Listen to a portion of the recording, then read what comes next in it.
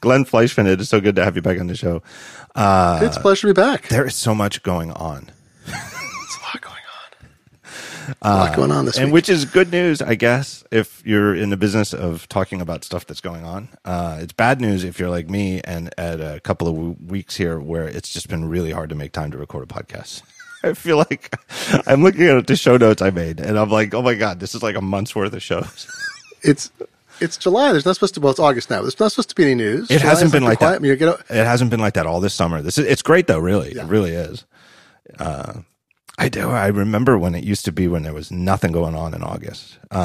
WWDC would happen, and then it would just sort of peter out. There'd be no news. But now we have lawsuits, we have Chinese intervention, we have hackers being arrested on their way out of DEF CON. We got all kinds, or Black Hat rather. No, I thought all kinds of stuff happening. Anyway, or is it DEF CON? I forget. But they used to be. DEF CON. Apple used to have little quiet Mac events in August. Do you remember those? Like I think like.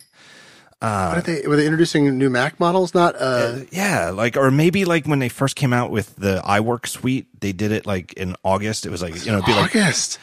I never went down for those. I would go down for hardware, but not software in the olden days.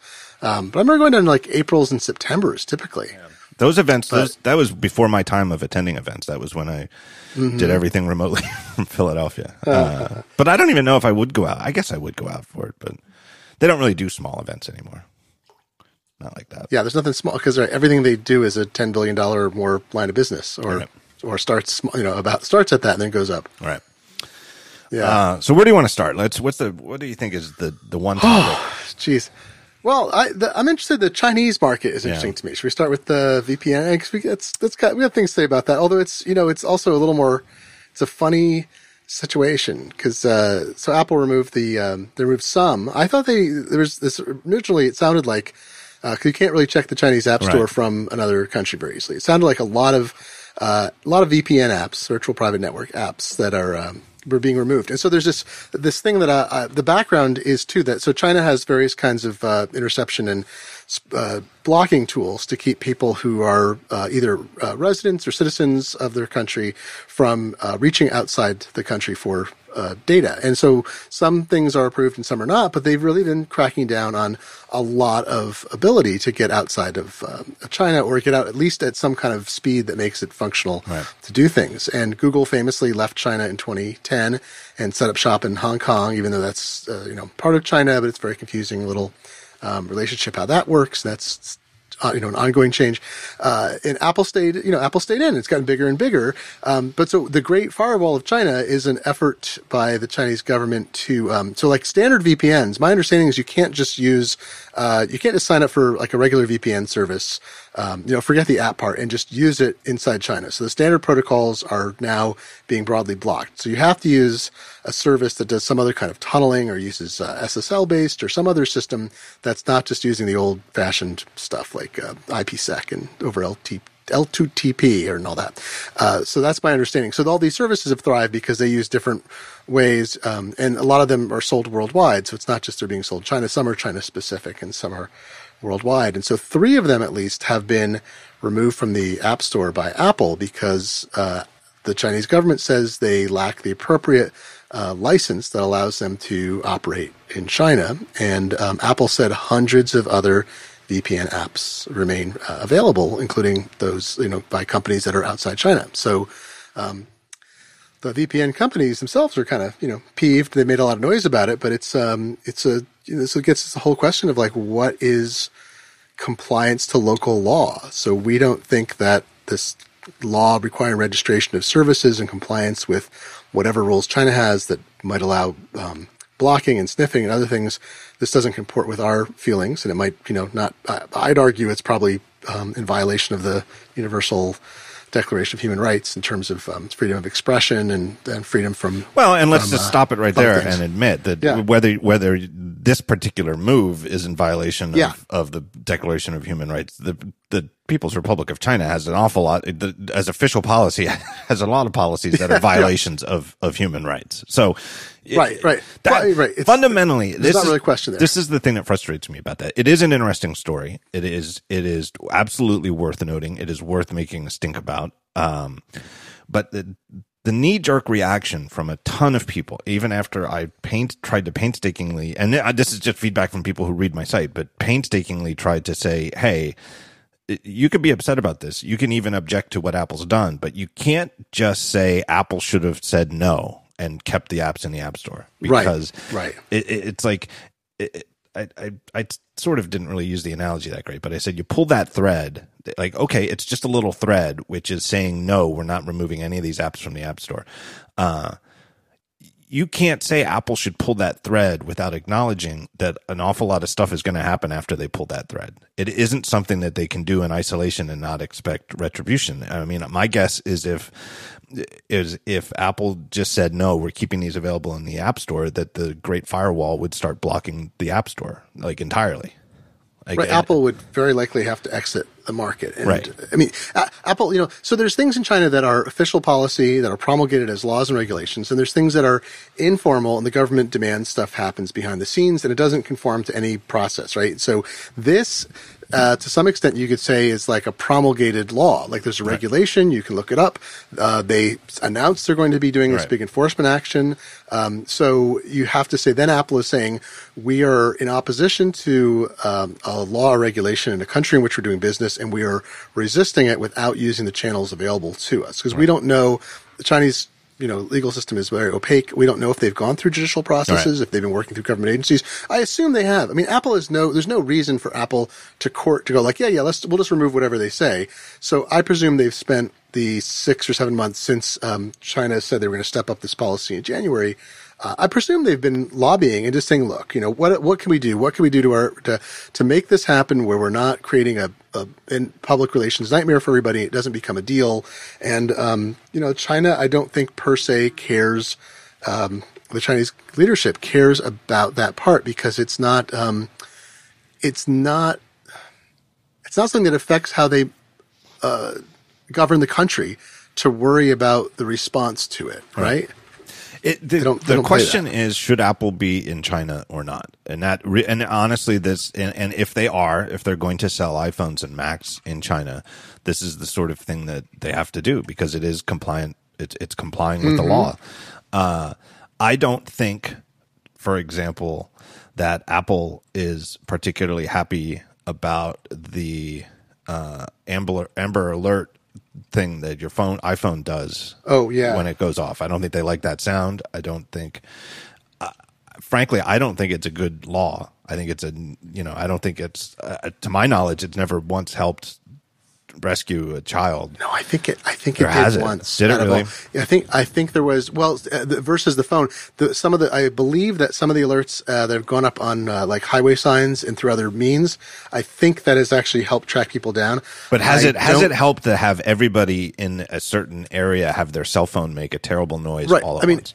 So everybody in the north, I got one the other day where it said like Meade, Washington, like just yesterday, the day before. I'm like, Meade is hundreds of miles from here, and I totally get the reasoning behind it. It's not regionalized enough, right? That's the problem. Right. So, but does Apple have a choice in the matter? No. The law says in the United States, if you're going to sell a cell phone, it has to, made after a certain date, it has to do this thing. Mm-hmm. And I think there's a way to turn it off. I'm pretty sure I turned it off on my phone. You can disable it. That's right. Right. But by law though, it has to be on by default. Right. And again, now this is not an issue of human rights. It's not an issue of free speech, but it's just the nature of being a multinational corporation that sells in a bunch of countries is you've got to be compliant with the law in every country you're in. I mean, there's a reason why Apple's legal department is humongous. It's not because Apple has just allowed it to grow into a giant bureaucracy just for the hell of it. It's a hell of a thing. Right. And China is a country where complying with the law is going to involve things that deeply offend, and in my opinion, correctly so, the sensibilities of people in Western civilized democracies. Or democracies anywhere, really.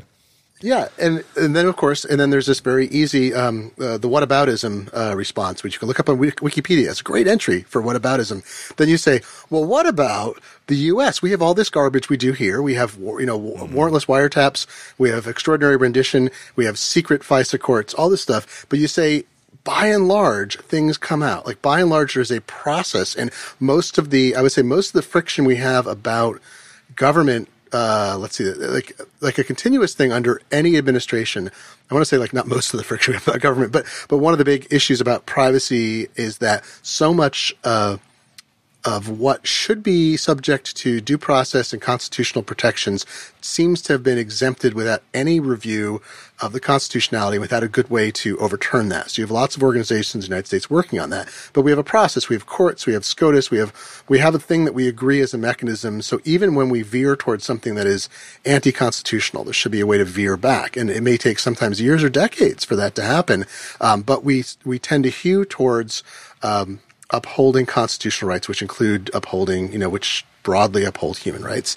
And we'd argue maybe that, so that my whataboutism is like, well, okay, we're criticizing China for this, right, but America has all these issues. We have all these things we've done. We've got people in Guantanamo. We've got, trillions of bytes of data being collected every month by people on black budgets who are contractors to the government, sorting through, blah, blah, all this stuff's going on.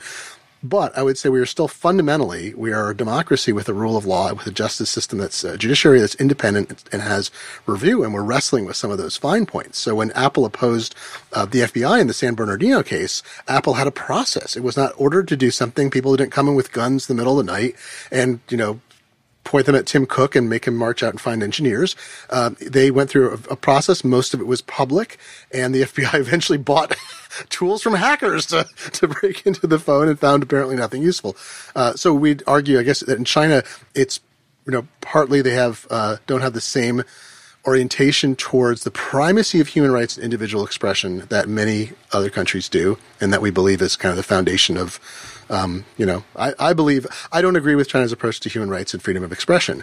I'm not sure it's a valid, I can't even say I think the approach is a valid one, in terms of how it crushes the human spirit, right? But I can also understand if I step back and say objectively, they have a different orientation to that, and they are a sovereign nation. They've established their sovereignty. And if Apple wants to work in that market, they have to work within the constraints of a system that is not organized in a way to provide this kind of a judicial access and appeals process and transparency to what they do. Yeah. I totally agree. I think the thing that we do as the United States that's most objectionable on that front are those the secret orders. I think you mentioned it, right? The ones where the company, the FISA court things, right? Or there's also legally there's more too. Legally not allowed to notify the person that it's been issued, which is bullshit. That's to me a violation. That is a different thing. Those aren't FISA. Right. That FISA court. That's a different thing where the government can issue a right, and that's where you have the canary documents on the site, right? Where you can say Apple, I forget which site everybody has it, but you have a document that says the government hasn't asked us for this yet. And if that document were to disappear, that's legal. And it means the government has asked them for something, right? That's a great little mechanism to get around that limitation of, because there's an argument is that is probably not constitutional if it were firmly tested. I don't believe SCOTUS has taken up that particular issue. No, I don't think so. So I really do. It frustrates me that people really don't think this through. And I really do think, so some people I've seen, some people are arguing that Apple should just pull out of China. They should not, they just should not sell products in a country with policies like this. And I think there is a line that, and I think there are lines that China could feasibly, it might actually happen where China would make a demand that would prompt Apple to actually pull out of China and sacrifice all the money. I think, for example, if China mandated that there has to be a back door to get into the, like a San Bernardino back door, some kind of golden key, so that a confiscated phone in the People's Republic of China, that the government could decrypt it. And any phone sold in the country must have, such a mechanism. I don't believe Apple would make a separate SKU for iPhones to comply with that. I really don't. I don't think so either. I think it's so, and I think so. There's this issue of would China push Apple to a point where it knows that Apple would exit, and that might actually occur because China. I mean, I forget if you had Ben Thompson on to talk about this, or you were talking about it yourself. He wrote that great thing several months ago about the key, and I've seen it repeated a number of times since. And I don't know if his insight was original, but it's Ben, so I'll claim it was. That in China, the app has primacy, not the ecosystem, right? So you have WeChat and Alipay and other kinds of things that are app-based, and they work the same across every platform that's available. So you can buy a cheap Linux phone that's not Android even. You can buy an Android phone, whatever, an iPhone, and you're using the apps. And the apps are the thing that are primacy. So this explains there's not as much, even though there was originally very clearly this brand awareness and brand desire for iPhones in China. It sounds like that's faded somewhat, and we can see that in sales and so forth, and that people have now kind of very rapidly switched over to just thinking about the efficacy of the individual apps. So Apple has less of a, I don't know, like when they were selling more devices and were a more critical part of that market, they might have had more leverage. I think this boils down to, would China care if Apple left the market? Would it harm China as a country? Probably not that much, because they have all the alternatives they need. It wouldn't be harming their competitiveness or whatever. It does, of course, then you get into this whole, okay, well, Apple not only does it make, made $10 billion in the most recent quarter in revenue, in China, which was down year over year, but they have all this manufacturing operation that they contract Foxconn and everybody else, some billions and billions. I don't know what the scale is that's dedicated to Apple. What happens to that? If Apple refuses to obey, does suddenly all those production lines get shut down and they're incapable of making iPhones? I really don't know what would happen there, but the Chinese government is supreme and centralized, and it can do whatever it wants at some level. Right. Apple's relation with China is unique, and the only other country where they have a relationship as unique would be the United States, since their headquarters is here and most of their employees live here. And I would argue that Apple's relationship with the United States, though, it's almost not a relationship, because it's like this is where the roots of the company are. It's like intertwined. Their American identity is almost, you don't even think of them as having a quote relationship with the United States because they're here and that's where their headquarters is. But their relationship with China is inordinately complex, and China is not just the second biggest market. And the people who want to be cynical about it and say that Apple is kowtowing. How do you say the word? Kowtowing just because of the money. And that would be true if, let's say, they did all of their manufacturing in Japan, or I don't know, Taiwan's not a good example because it's sort of tied to China. But let's just say that they didn't have any actual manufacturing and assembly footprint in mainland China. Mm-hmm. That still would be a tremendous. Just the size of the market makes it important. But because that's actually not true, they do have a massive manufacturing and assembly footprint in China, and so many of their suppliers also are there. I mean, part of the whole success of Foxconn in China is the proximity. It's not just Apple and Foxconn. It's the proximity to the companies that drive the trucks in every day with pallets full of, one tiny little thing for the camera, Mm-hmm. It's the proximity to it that also that further tightens, would make it so hard for Apple to move manufacturing somewhere else. And it's, let's face it. So Apple's relationship with China on any of these matters is way more complicated than it would be if they were simply selling products to the people of the country. Yeah, I totally agree with all that. It's that, right, you can't, and I thought Tim Cook expressed the frustration pretty frankly. I was sort of surprised in the analyst call a few days ago. Yes. Where it was, he has to be very careful what he says, but it wasn't what do I want to say? It was balanced, but I thought it was also sort of frank about the fact that they want to engage with what's going on. And if they can't, as we said, they can't just say, no, that's not going to, that's not going to cut anything for them just to say no. But because they don't have the basis under the law or in process to do that. I was saying, Apple, I actually feel like Apple should take a stronger stance, even if it's not saying no. I feel like they should be making more effort. And I think Tim's comments went more towards that, because one of my concerns is that by agreeing to Chinese restrictions, regardless of how legal they are under Chinese law, even in self-consistent, it empowers more countries to ask for more. Mm-hmm. And the US and UK in particular are asking for it.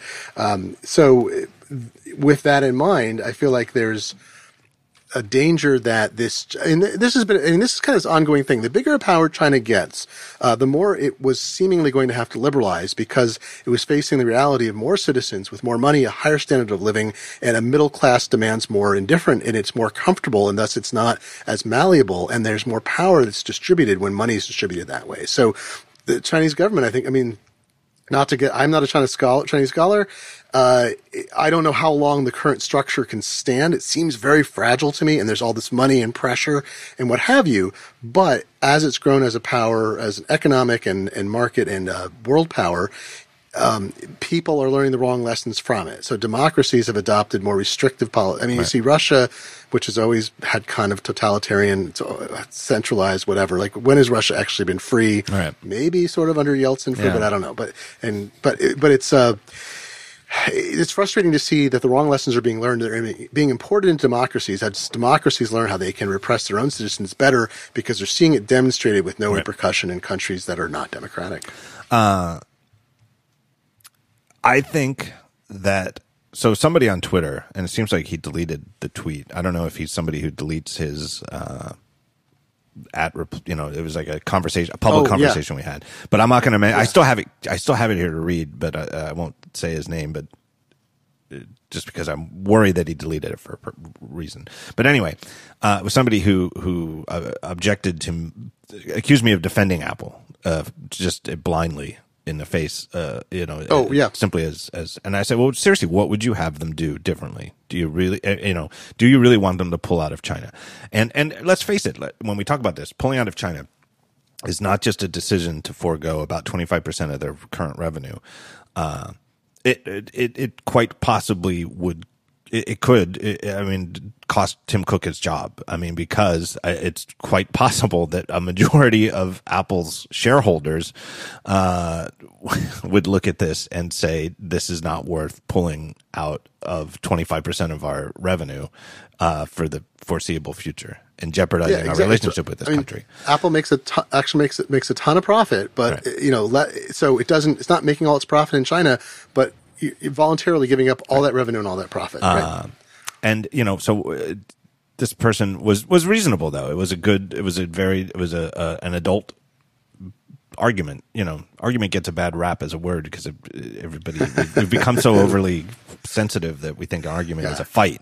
But no, it's a logical argument. But his thing was that Tim Cook should personally state his opposition on Twitter, as he has to many other political issues in the U.S. He has, for example, Tim Cook has publicly come out in opposition to the Trump administration's immigration policies. Plural.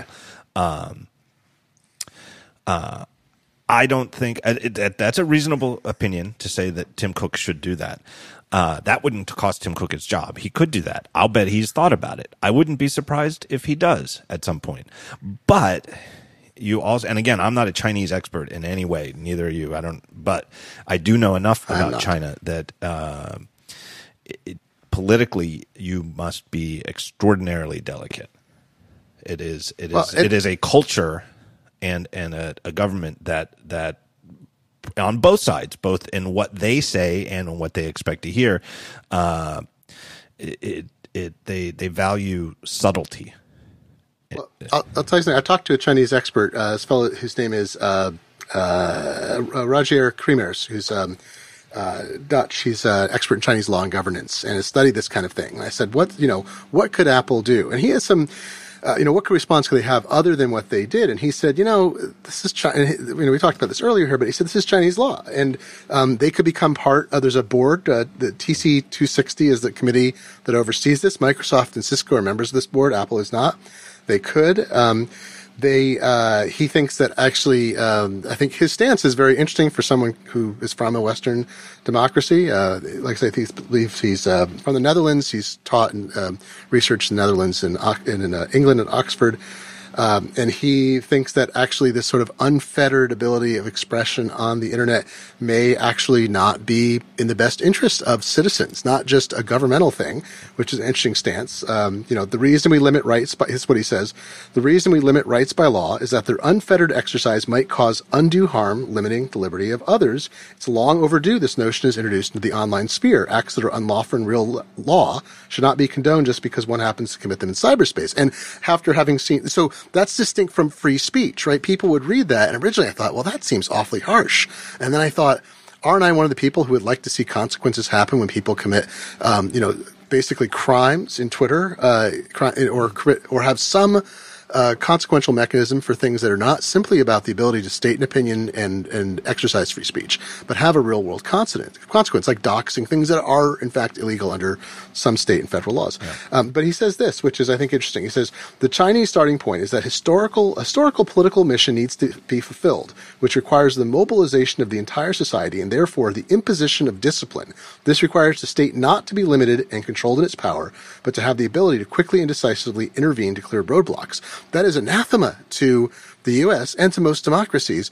But it's good to get insight from someone who studied this so deeply. Who says this is, their guiding philosophy is that is the most important factor. And we have in our country, we want to be able to carry our guns and our liquor and drive 100 miles an hour all at the same time. Anybody pull us over at the same time. We want the drive-through liquor store and whatever. And the gun with a gun on the passenger seat. Right.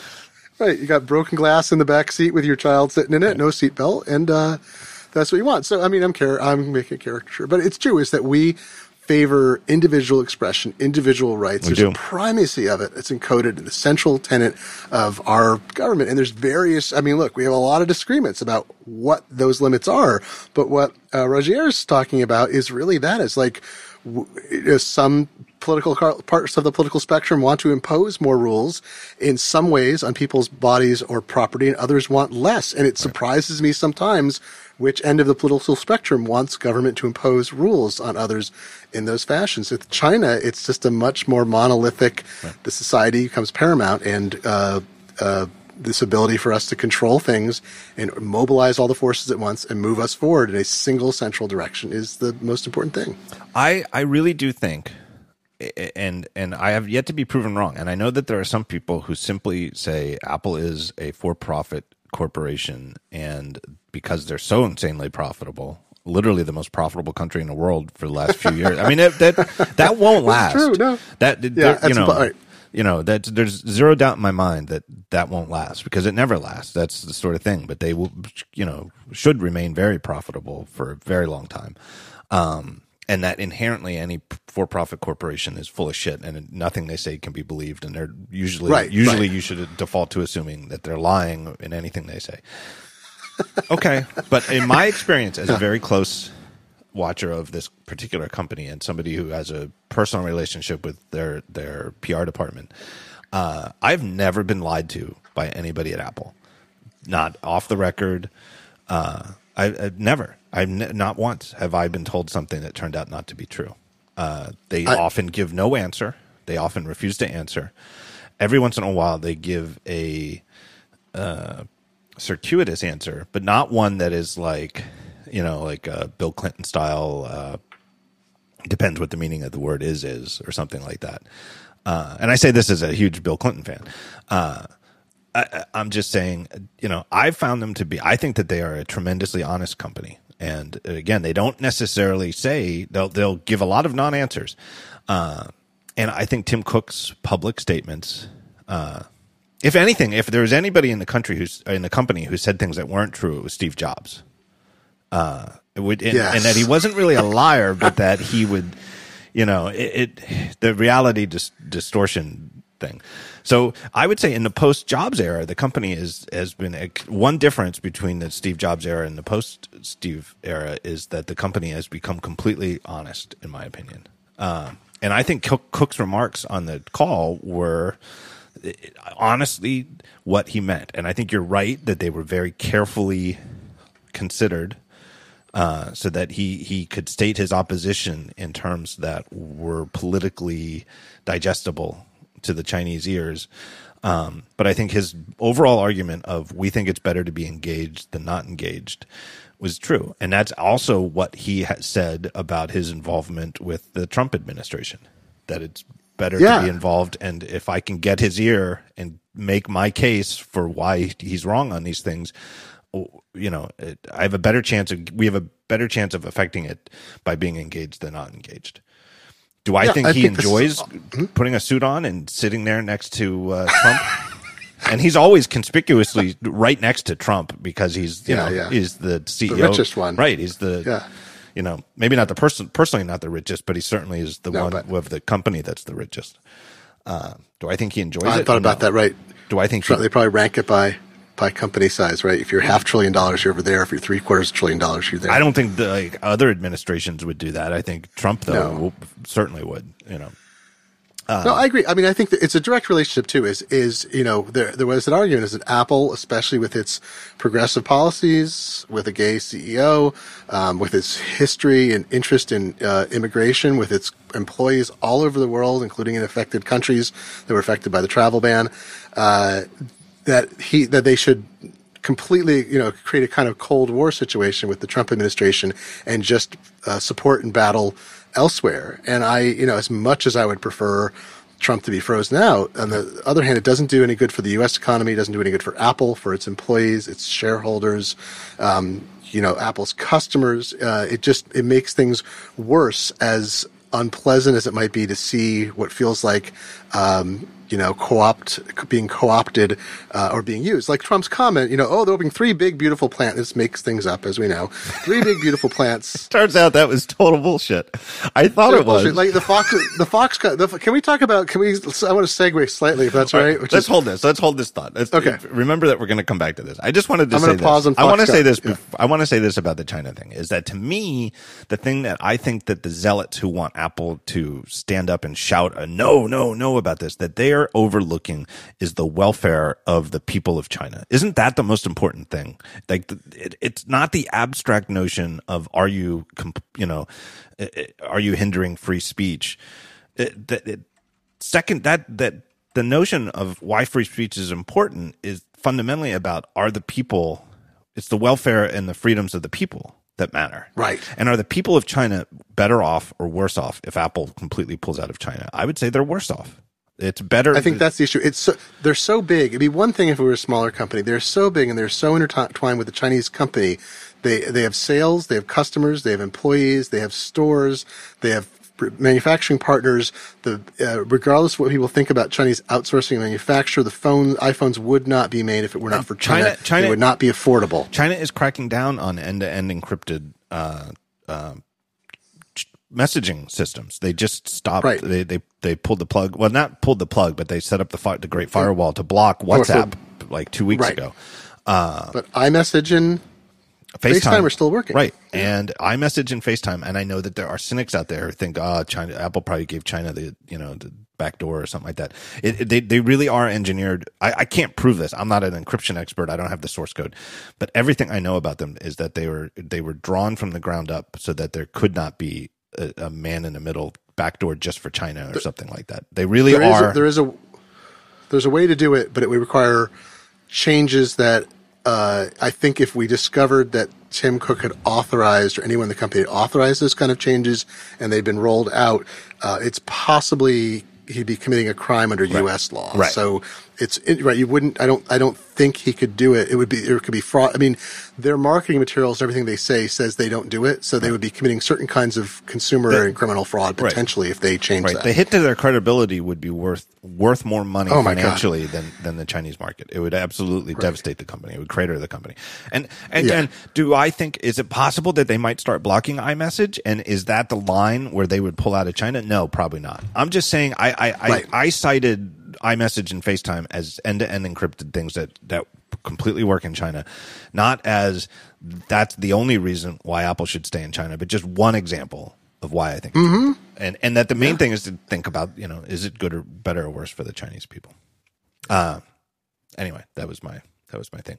What do you want to talk about? You had a Foxconn idea? Well, I just want to, this is a little bit of a segue, but it's kind of very similar. So, Foxconn, so Trump had that big announcement with Scott Walker in Wisconsin that, hey, I've brokered this deal and Foxconn's coming, even though the deal has been in progress since 2014. Right. And Foxconn's been talking about it. Foxconn is enabling the presidency by allowing these kinds of messages to be said. And, so that's a deal. But so here's the thing that cracks me up is this is the kind of good deal we're getting is that, of course, states, unfortunately, they're actually all competing against each other to lure businesses. And it winds up, Boeing got billions of dollars from my state, Washington State, and then almost immediately started laying people off and restructuring its operations. And there's a lot of anger here about Boeing because of that, because they got, I think, the largest single tax incentive plan, and it was not structured to only be in effect if based on the employment issues. So, they're able to locate new production lines elsewhere.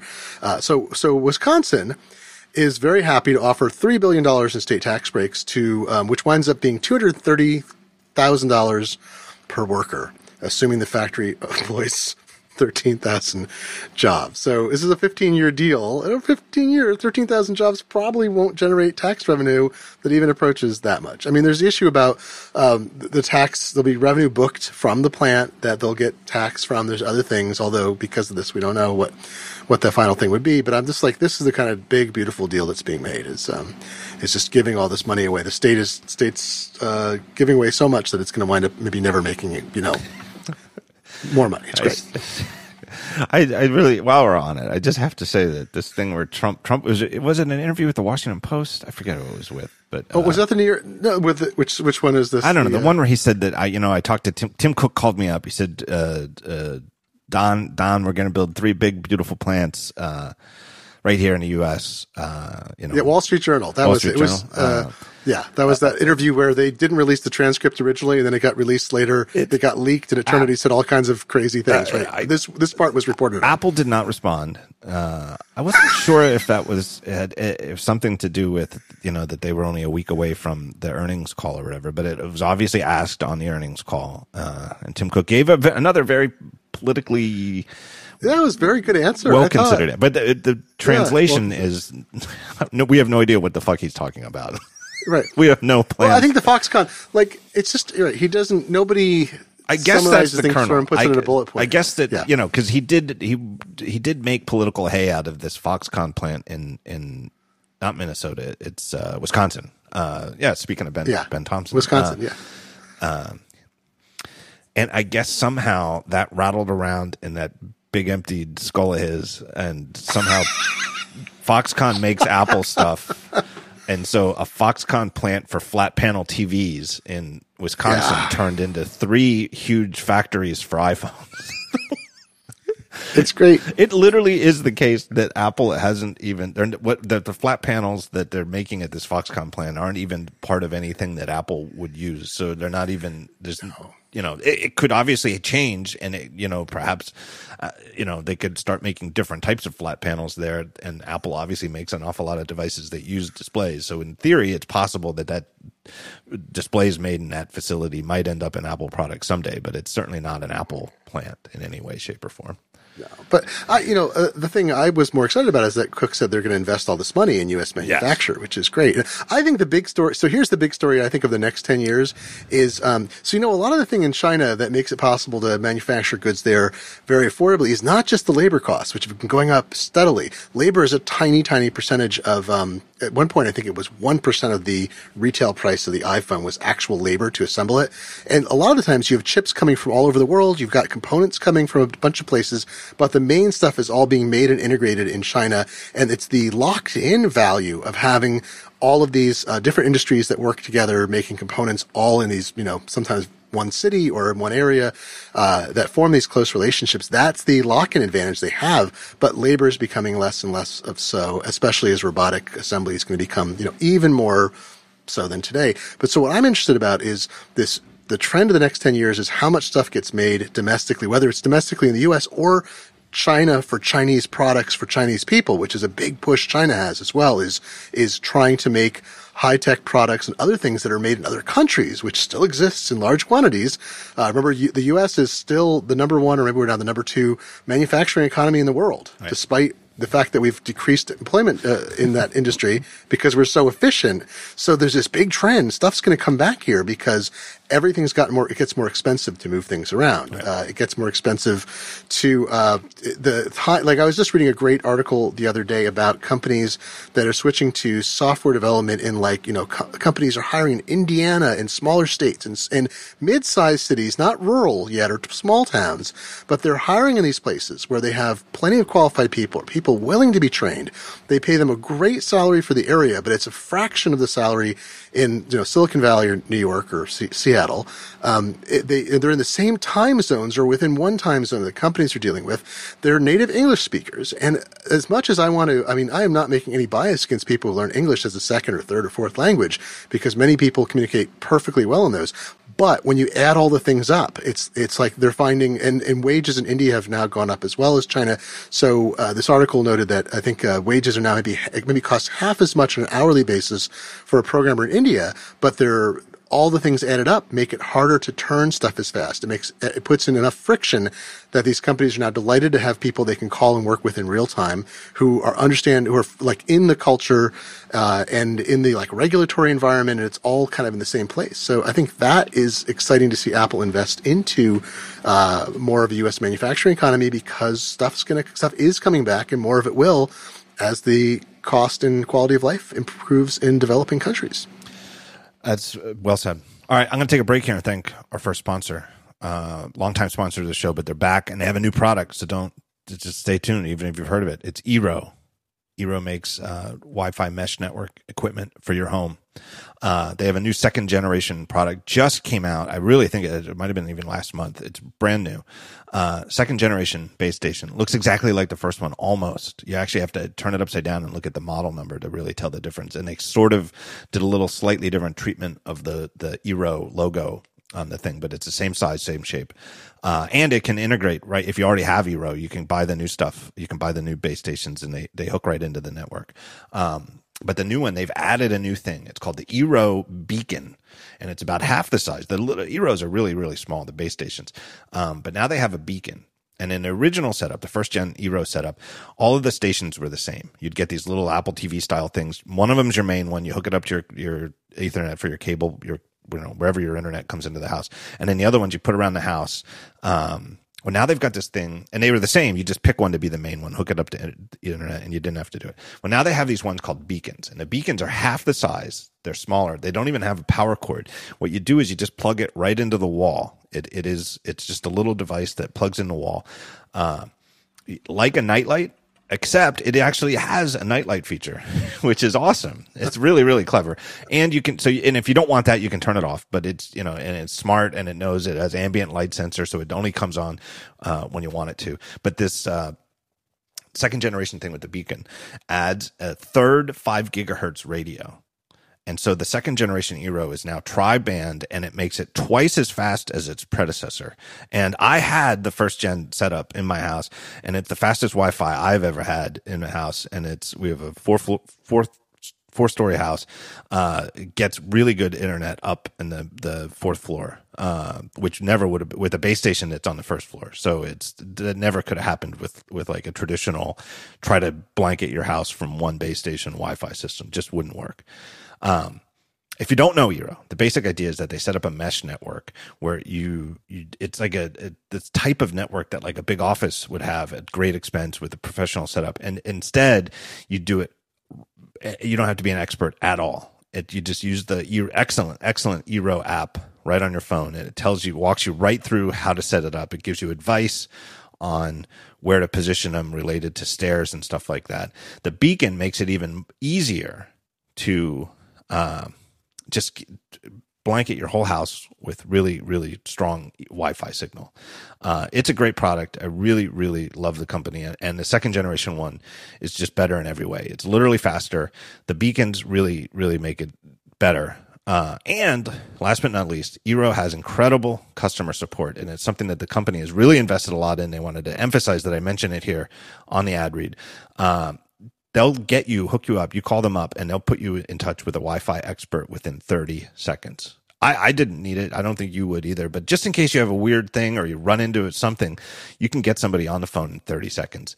and they know what they're talking about.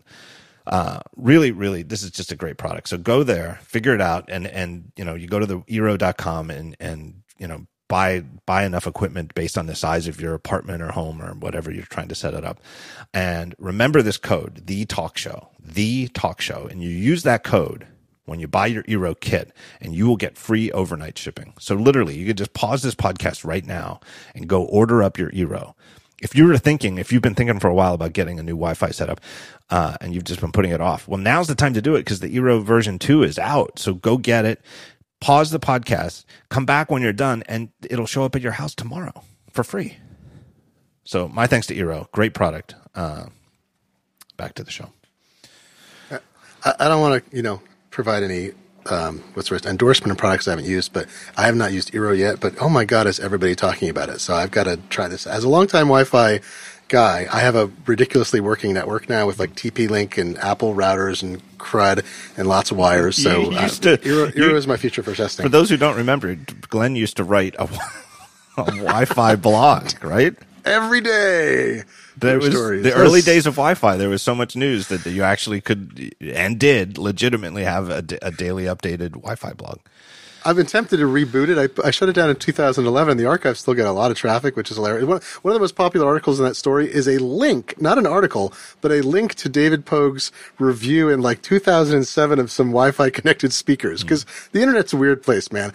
But I've been tempted to reboot it just to write about mesh because there's so much. I just wrote like an overview. What was the name of the for blog? Macworld? No, what was the name of the blog? Wi-Fi networking news. So it's wifinetnews.com. Still there. The main article is, hey, I shut this thing down. But I just wrote a mesh explainer for Tech Hive, a part of a Macworld sister site, and part of it was just kind of like so what, like, why do you want to like, what's the point of this? Is this, and really there's like 7 or 8 systems out there. Some are from startups, some are from or existing companies, and the deal is people are just sick to death of dead areas and configuring things, and I wrote for Harry McCracken, the first article I wrote for PC World, I want to say it was 12 years ago when Harry was the editor-in-chief. They had gotten this thing back from the survey. They used to do customer surveys at PC World. It was great. They'd go out to read those surveys and get huge amounts of information.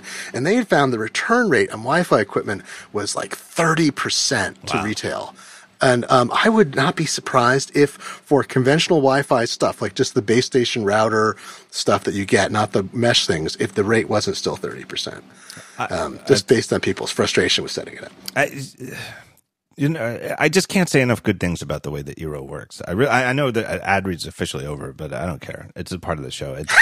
I haven't tried the thing. Everybody's talking about it. You know how you get like I had to do it with the stupid cable modem I got from Comcast when I moved, where you end up going to a web page and they're like, go to this web page and you configure things there. And it always feels janky configuring something from a web app or a web forum, and you type in IP numbers and you're seeing IP numbers and stuff like that. Setting up an Eero is nothing like that.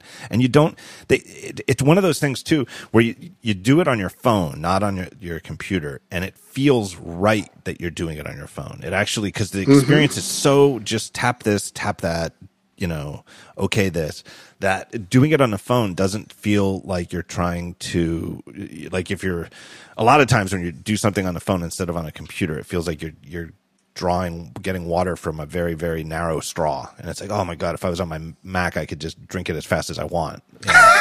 That's how exactly. I feel. But with the Eero setup, doing it on the phone is actually ideal because it really is just a big fat tap this, tap that type of process. Also, the build quality on their equipment is amazing. Absolutely amazing. It feels like Apple quality. They can't say that, I guess, but that's what I would say. It's like this is really Sonos. It's the Sonos strategy, right? Sonos was ex-Apple people, but Sonos made a thing that is as the people liked as much as they like Apple products, which is really hard to do. It had the build quality, the features. They charged a premium price because they did a premium thing. I'll trash a company. I'll name it. I'll say Linksys. You ever have Linksys equipment? And I've had it, but just don't even talk about the experience of it. But just the type of plastic that they use. They use the cheapest shit plastic that you could ever do, and if you squeeze the device, it creaks. As a brand new device, it creaks in a way that you know what I'm talking about, like a cheap plastic gadget. It's just Eero stuff is so solid; it is amazing. what did they say here? There's something in their talking points about it. Does it give off a pleasant scent also? While you're no, but it has no scent whatsoever. And it doesn't have that cheap scent. You know what I mean? Here, this is from their talking points. Our manufacturing process rejects any performance flaw or cosmetic defects larger than the tip of a needle. And I believe it. They look like museum objects. Anyway. That's good, though. That's part of the thing. Yeah, it's Wi-Fi. Still painful, still painful enough. People are inventing more solutions to solve it, like 15 years, 16 years into Wi-Fi being a widespread thing. Yeah. So speaking of that, it rolls right out of the Eero topic, Eero read, is the XKCD comic I linked to this week. Where, oh my God, that was great. Where, what's his name? Randall, whatever his name is. The comic is... Monroe. Over time with phone, like starting in 2007, because that's, like the AD1 of the iPhone era, there was this sense of, you'd be doing things, and if you're trying to do it on the cell network on your phone, you'd say, this is flaking out. This won't load, or it's not fast enough, or whatever. I got to do this on Wi-Fi. And that at some point, a handful of years ago, around 2011 or so, the reliability of the cellular network surpassed the reliability of Wi-Fi networks. And more often than the other way around, when you're doing something on Wi-Fi, you wind up turning off Wi-Fi and turning on cellular and to get it to load. And I find personally, for me, that is absolutely true. And I will even say, not here at home with my Eero setup, and I really am saying that, I mean this sincerely. I'm not saying this because they were the sponsor. But Wi-Fi in general, like Wi-Fi at like my mother-in-law's house or my parents' house or anywhere else where I might have Wi-Fi, or like at a hotel or something like that. I never get the hotel Wi-Fi anymore. I just use my phone, unless it's like video. It's a funny. I totally, I was laughing my head off when you linked to this, because I was just thought, oh my God, I'm thinking of the number of times when I have, like I said, I have a hilarious router set up in my house, so it all works. So I haven't changed it out yet because I have good performance everywhere and I paid the money. And so at some point I will just swap it all out for mesh, because this is ridiculous what I'm doing.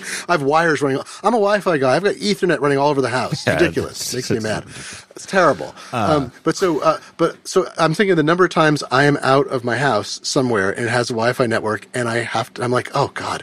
And I go and I swipe up Control Center and I turn off Wi-Fi. How many times are you doing that? Yep. We get by, my wife and I get by with a 3 gigabyte a month pooled plan with AT&T. We are very low. We don't spend that much time away from Wi-Fi networks or the house or whatever. And we're starting to exceed it because the networks are so bad. And we're like, we're going to have to spend another like $200 a year to upgrade to the next mark because we're burning through it because we need it elsewhere. But it's true.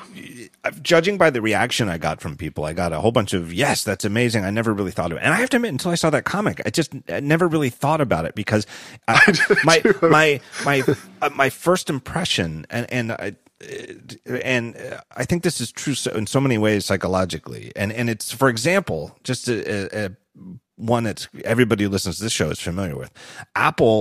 It took Apple 15 years after it should have been the conventional wisdom that this is a thriving company. I would say it was at least 15 years after the consensus of the business world is that this is a very successful company that has a bright future ahead, to 15 years of Apple as a company that's on the verge of collapse. Because they were on the verge of collapse, and in 1997, and they were on really shaky ground. And people who formed their opinion of Apple as a business in that time, it stuck. It stuck long after it shouldn't have, because that was the first impression, and it was true at the time. And I think that the fact that cell networks are flaky and can't be depended on, and Wi-Fi is definitely a better and more sturdy technology than cellular, was absolutely the truth worldwide, everywhere. And the fact that that's different now, I never really reconsidered that, even though it was subconsciously, without thinking about it, I was, raising the window shade and turning off the, whatever you call the thing, the control center, and turning off Wi-Fi. No, I had the same reaction for a long time. I was a big fan of LTE when it started rolling out, and we got it here in Seattle reasonably early, feels like. And you could, the first time I was testing it, I was like, wow, I'm actually getting, I forget what the first thing I tested was, like 20 megabits per second or 10. It was something outrageous compared to 3G, even HSDPA plus or whatever it was at the time. That was the big thing. It was like, all right, this is really great. And we're at the bottom of LTE. Like, we're still in the US, we're still, it's not that other countries are that far ahead, but the general LTE flavor that's being deployed or that's deployed everywhere is really still the bottom. Like, we're going to, just like with Wi-Fi where we started at 11 megabits per second, but it was much lower. And then we went up to 54 and higher. Now we have 802.11ac and there's different models. You can push, if you're lucky, you can push a gigabit per second or more across 2 different frequencies with your one base station now, right? And that's amazing when it works correctly. Eero does that. LTE, yeah, and LTE, yeah. So, and right, there's a more advanced, these Wave 2 AC units that are coming out that are much better for throughput and range and everything else because they do beamforming, so they focus energy in the right place. Right. But the LTE still there's so much headroom in LTE, and 5G is still a long way away, but like 4G LTE, we will have networks eventually that are hundreds of megabits per second that are just going to be generally available, and then you have to deal with what the bandwidth cost will be when you're that kind of thing.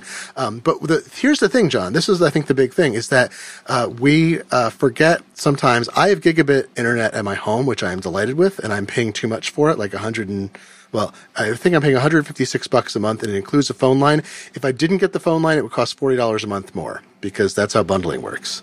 It cracks me up. Do you actually get, what speed do you actually get? I get like 600 up and 300 down. Wow, a lot that's of the time. Fantastic. That is, wow. So it's great, and sometimes more. I'm coming but over. It's like, I'm coming over. It's I'm coming awesome. to see you. A friend, your friend of mine, Jeff Carlson, is going to come over. We're going to lunch someplace in a few weeks, and he's going to come over in the morning and just do his backplays backup. He's got like 700 gigabytes to go, and he's like, "Can I plug you in for a few hours?" I'm like, yeah, come on over. Use some of my untapped bandwidth. But most people in the country, so I think the average bandwidth, I just found a number from last year, but it's like 50 megabit per second downstream is now the average. That's because there is more gigabit and 100 megabit per second internet being pushed out. But let's see where we're at now. I think it's here it is. 18 megabits per second is the 10 fastest average speeds right now. So it's still, I think most people in the U.S. have home broadband that's much slower than LTE in the same area they're at. Yeah, at my new house we have much. My internet used to be a running joke about how bad the internet was at my old house. It really was, and it really did. I know Merlin. I still don't know if Merlin believes me, but we had that one of my favorite episodes of this show ever was with Merlin, and we were talking about Comcast and the stupid webpage they had with the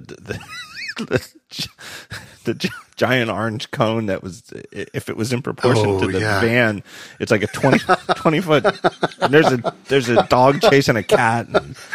Anyway, but it really did. At my old house, it really did. The internet service suffered tremendously when it rained. I swear to God. Oh my God. So like if I was set to record the show and it was a rainy day, I knew that we were in for trouble. And that's because there's old rotted cables. The rain infiltrates and it disrupts the. There are just holes in your coax. I forget how long ago it was. There's an episode of it. I'm pretty sure I'm not making this up. There was an episode of the talk show a couple hundred episodes ago. It might have even been back in the Dan Benjamin era. But it was so many Skype drops because it was a rainy day that we literally edited the show and just kept the Skype drops in. And instead of editing around them seamlessly, we just played the Skype connection sound over and over again. What do I get? I get. So here's what I get. I get. It depends, but I have some speed tests here where I'm getting 220, 230, 238 down, and that's over Wi-Fi. That's Wi-Fi. Great. But up is on those same tests, 12, 12, 12. Yeah, it's super 12 consistent. megabits per second? Yeah. 12 megabits per second? What the? Yeah, see, this is what I love is, so CenturyLink is one of the old baby bells. Or no, it's not one of the old baby bells exactly. It was like, there were different smaller companies, like rural telephone companies, and it all kind of merged. They took over, it was US West and then Quest, and CenturyLink was like Century something else and whatever. So they have like the worst portfolio. They have like all wired phone lines, and they're kind of like a junk. I mean, I'm being too harsh because I don't know all the business model issues, but like Verizon spun off all of its wired phone lines. Like Verizon doesn't own any POTS anymore. Right. And Sprint, I think, got rid of theirs. So like, excuse me, there's still millions and millions of wired phone lines in the country, even as they decline super rapidly. It's like, how many modems are in use? We're in that dial-up modems. Oh my God. Wait, sidebar. I'm starting to watch Futurama from the beginning with my younger son, who is 10. And we got to an episode in season 2, which is a joke about logging. Good news, everyone. I tried to log on starting weeks ago. We finally got through to AOL. And, and it sees they're putting on virtual reality to go, this whole thing. And I'm like, oh my God, we paused. My wife and I are explaining for like 10 minutes to my 10-year-old. Okay, so there was a phone and you dial, and he's like, I'm like, so there was a time when the internet wasn't always on, it wasn't always available. He's like, really? He's just like looking at me like an anthropologist, like, how did that work? Because we dialed up and it made noises and it was 1,000 times slower than our current connection. Maybe more. It might be more than 1,000 times slower. What is 56K divided by gigabit? I got a math program here. Yeah. But so that was hilarious. But so, I interrupted myself. But do the math. Can you do the math? I have, I use Solver, which lets you type in arbitrary, SOULVER.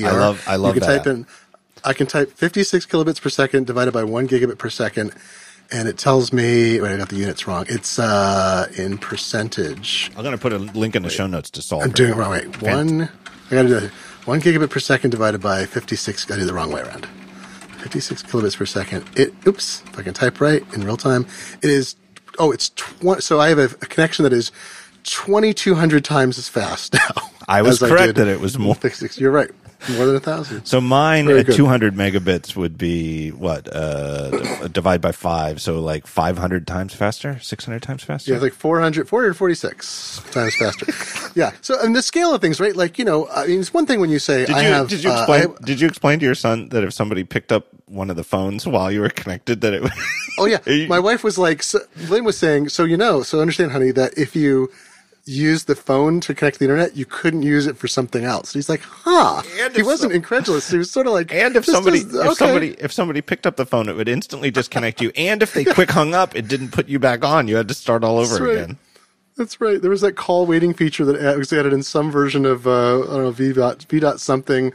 So that was hilarious. Yeah, you could even have your connection drop just because a call came in. And you didn't even if you don't answer. The call waiting thing. Yeah. Oh, I know what it is. So CenturyLink, so this is the thing. The reason we have gigabit internet in Seattle by our phone company is that they are desperately trying to, they're putting in fiber as fast as they can possibly string it up in order to replace the income that they're losing much more rapidly. So what I'm hoping, I assume, and this is probably rude of me because, I don't know, it's a company. I assume at some point, CenturyLink will be unable to sustain their business model and I will have to switch to Comcast, which now has something comparable that's cheaper but has its limits. So I have uncapped internet. When I switched over to Backblaze, a while ago now, I switched over and I had 1.2 terabytes to upload. I think it uploaded in like a day or something, like a day and a half. It was ridiculous. I set it to 10 concurrent threads. It's like, you're uploading at 500 megabits per second. I'm like, right on. And I had my whole, life back up there. So that's crazy.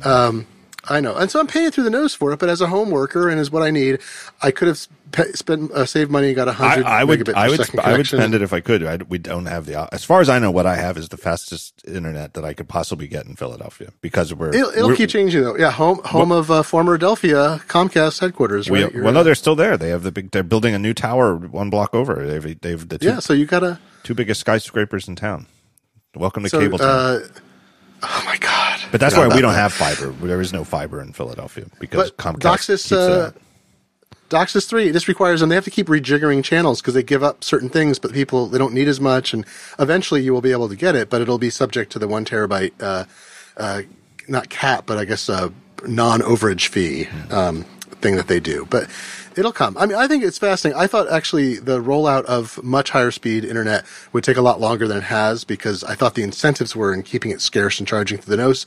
But I think we're seeing just small enough competition. And I think the cellular pricing on some networks, especially with like T-Mobile with its unlimited thing, even though you can't tether, like the migration to mobile services away from desktop computers and conventional television watching, especially through tablets, I think is forcing the wireline, fiber cable, DSL firms. I think they've had to up what they do faster than they wanted to. I'm sitting here looking. I wanted to see how much internet I've been using, and I couldn't find the app on my phone. And I swear to you, I'm telling you the truth. So you know how Comcast rebranded their home services as Xfinity, right? Because the Comcast name is so sullied that they have to call it something new. Something you can't spell, right? Right. But their app that you use to like see your account and stuff, the icon for the app, the icon has some kind of little logo, and then it says on the icon Xfinity. But the name of the app, this is for the iPhone, so I can't rename the app. The name of the app is called My Account. I swear to God, go to the App Store and look for it. I swear to God. That's great. Like they literally don't even know how you name apps. Can you? I mean, that they put the name on the icon. So anyway, my whole problem was that I couldn't. You can't just go to whatever that the what's the search feature called? When you pull down on the iPhone and you can search for your apps, whatever you call it. Spotlight thing or whatever. Spotlight. Yeah. So you can't search for Xfinity or Comcast. You have to search for. Oh, because it's not named that. It's called My Account.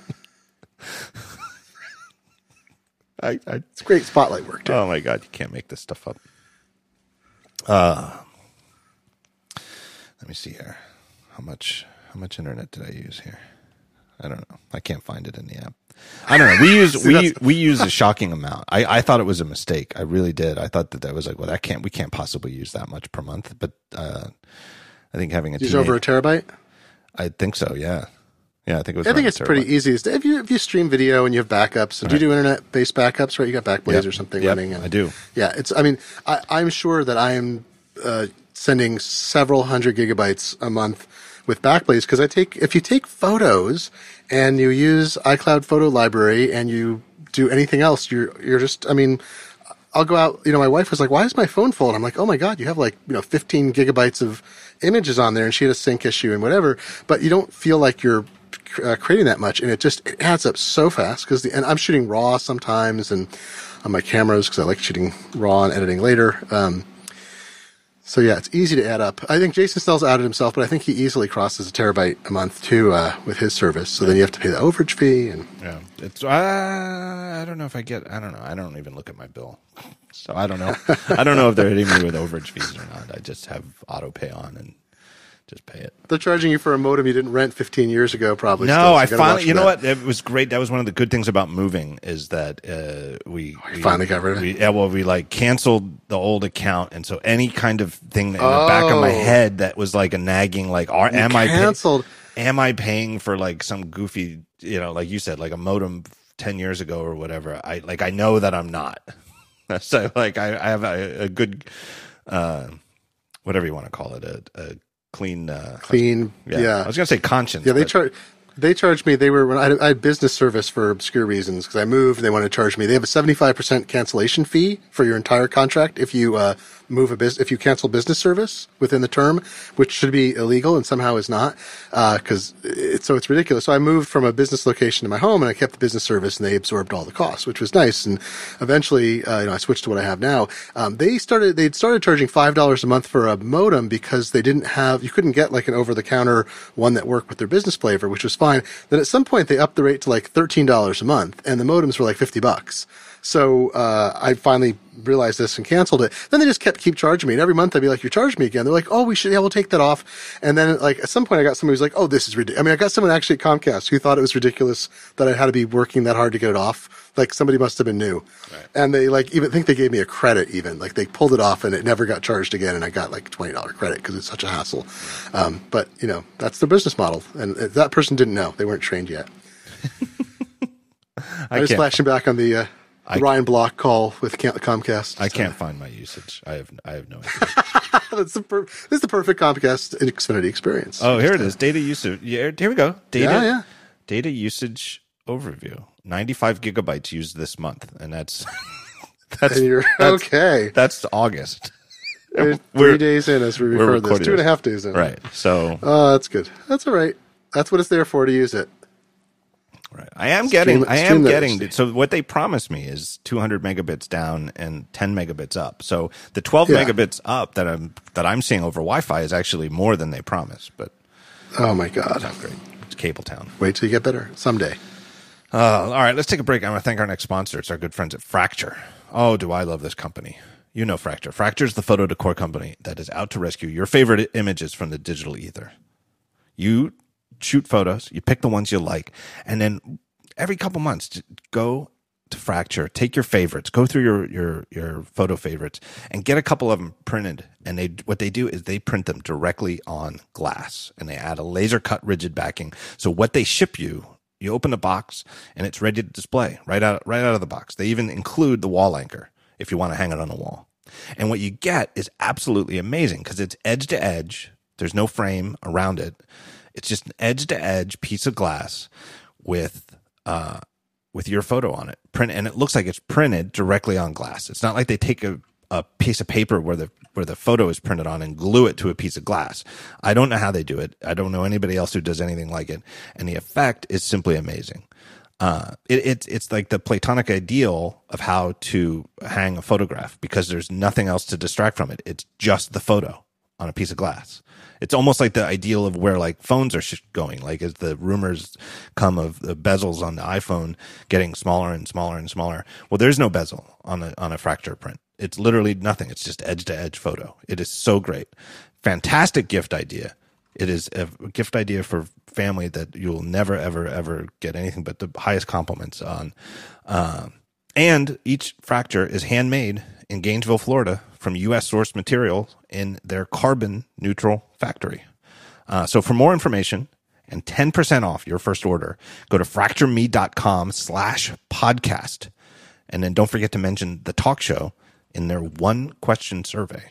Guess what the question is? Where did you hear about Fracture? That's literally all they do. So it helps support the show when you remember that you came from here. So go check them out. Really, really, this is just another sponsor that it's just a pleasure to do the read for because I'm such a big fan of their product. It really is a great company and a great product. All right, moving on. What else do we have on the agenda? So we knocked China out. You want to do the Apple Park?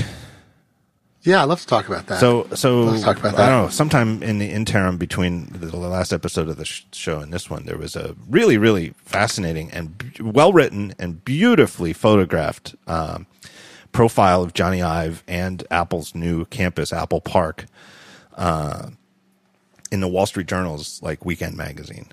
Lots of interesting details. I guess I should put a link to the article in the show notes. But the part that stuck out, at least in our community, were the pictures of the workspaces for the whatever you want to call them, the enlisted men, the rank and file Apple employees. Enlisted men, yes. It's largely open floor plans, which is not the way Infinite Loop is set up. Infinite Loop, now Apple's existing campus, and whatever, they have more than a campus. It's funny because when I was out there back in April for that little Mac roundtable that a handful of press people got invited to, we got to walk around and we went to the new cafeteria, which is according to this article, I guess somebody said that to me when we were at lunch before we had the meeting. But it was built as sort of a prototype of the cafeteria in Apple Park. There's a new Cafe Max, and it's huge and it's spacious, and it must be 3 stories tall, and the fit and finish is just phenomenal, and the way that everything lines up, like the floor tiles where they meet, if you look, meet perfectly where the beams are that are supporting the weight. And then you look at the ceiling and there's tiles in the ceiling, and they're not just beautiful, but where the seams are perfectly aligned. either center with something else. There's nothing that you could say, oh, if you had thought of it, you'd have that centered between these two things. Everything like that is like that. It's so beautiful. But the walk from Infinite Loop, like where you park, like where the press usually parks, to this cafeteria, it's a couple block walk, and you just realize as you walk it. And the other thing I got to see a lot of too is because I stayed at a hotel across the street. I forget the name of it, but it's right there by instead of staying in San Francisco like I usually do, I was like, I'm just here for Cupertino, so I'll just stay there. But the walk from my hotel to where I had to go in the morning, I don't know, nice little 10-minute walk, beautiful, because it's, sunny California. But you realize as you walk down Bandley Boulevard, every building is Apple's now. They just bought everything. Anything that's not like a restaurant is an Apple office. And so they have a bunch of offices at the quote old campus that aren't really part of what you would think of as the old Apple campus. They're just any office space anywhere down there they've bought. But anyway, that is to say, I still think most of those offices, though, even the ones that are just random real estate pickups that Apple's made in the last 10 years. Yeah. Most Apple employees have their own office. That's a very long way of me getting to Apple. Most people at Apple have their own office. They always have, and they always did. And those who are moving to the Apple campus too now won't.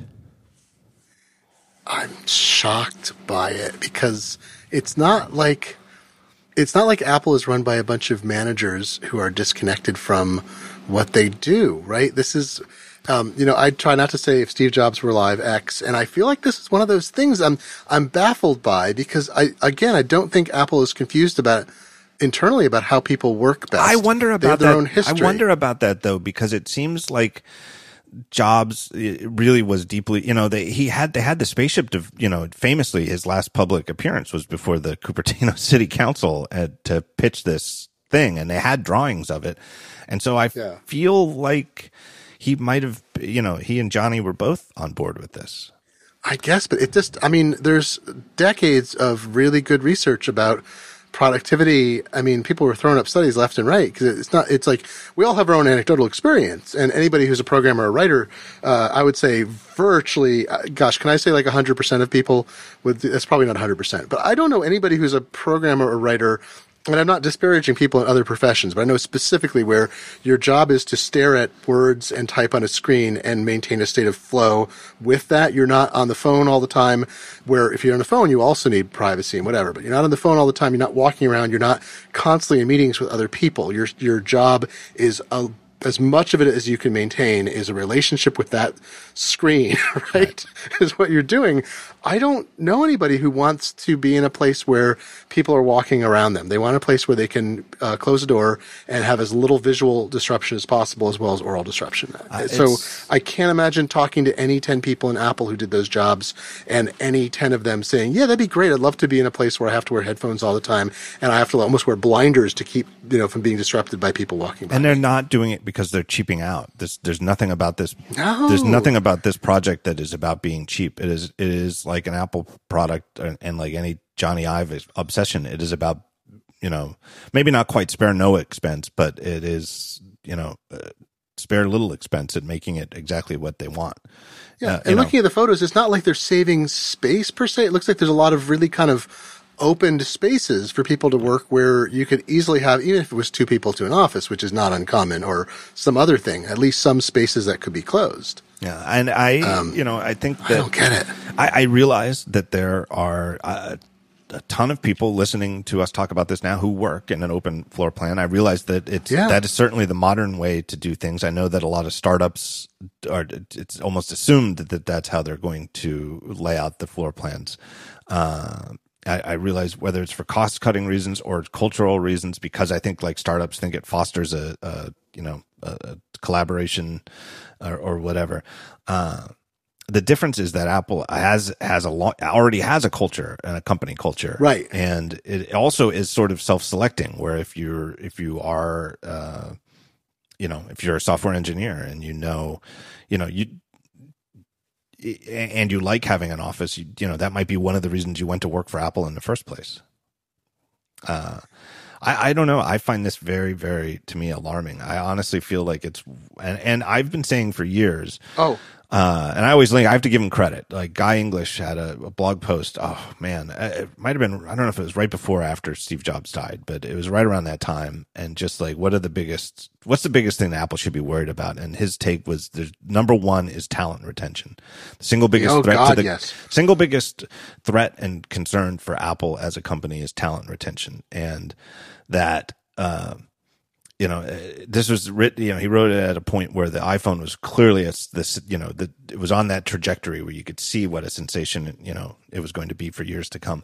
And obviously was built by a fantastic army of employees, designers, hardware engineers, software engineers. But that having, that's a conquered thing. And that the type of people who can make, a world where everybody has a flip phone to create the iPhone, those type of people are drawn to new things. Let's tackle the next amazing new thing, not keep making the best, the new 10th iPhone. Not to, and obviously there's a ton of interest. We might, if we have time, we might even get to talk about it. There's a ton of interest in the 10th iPhone. But it's, you could lose those people if they're bored, and there's all sorts of other reasons that people might leave companies, is that there's other thriving companies in the area that might offer them more money, et cetera, et cetera. So there's, we could spend a whole show listing the reasons that the challenges that Apple has at, retaining the talent they have.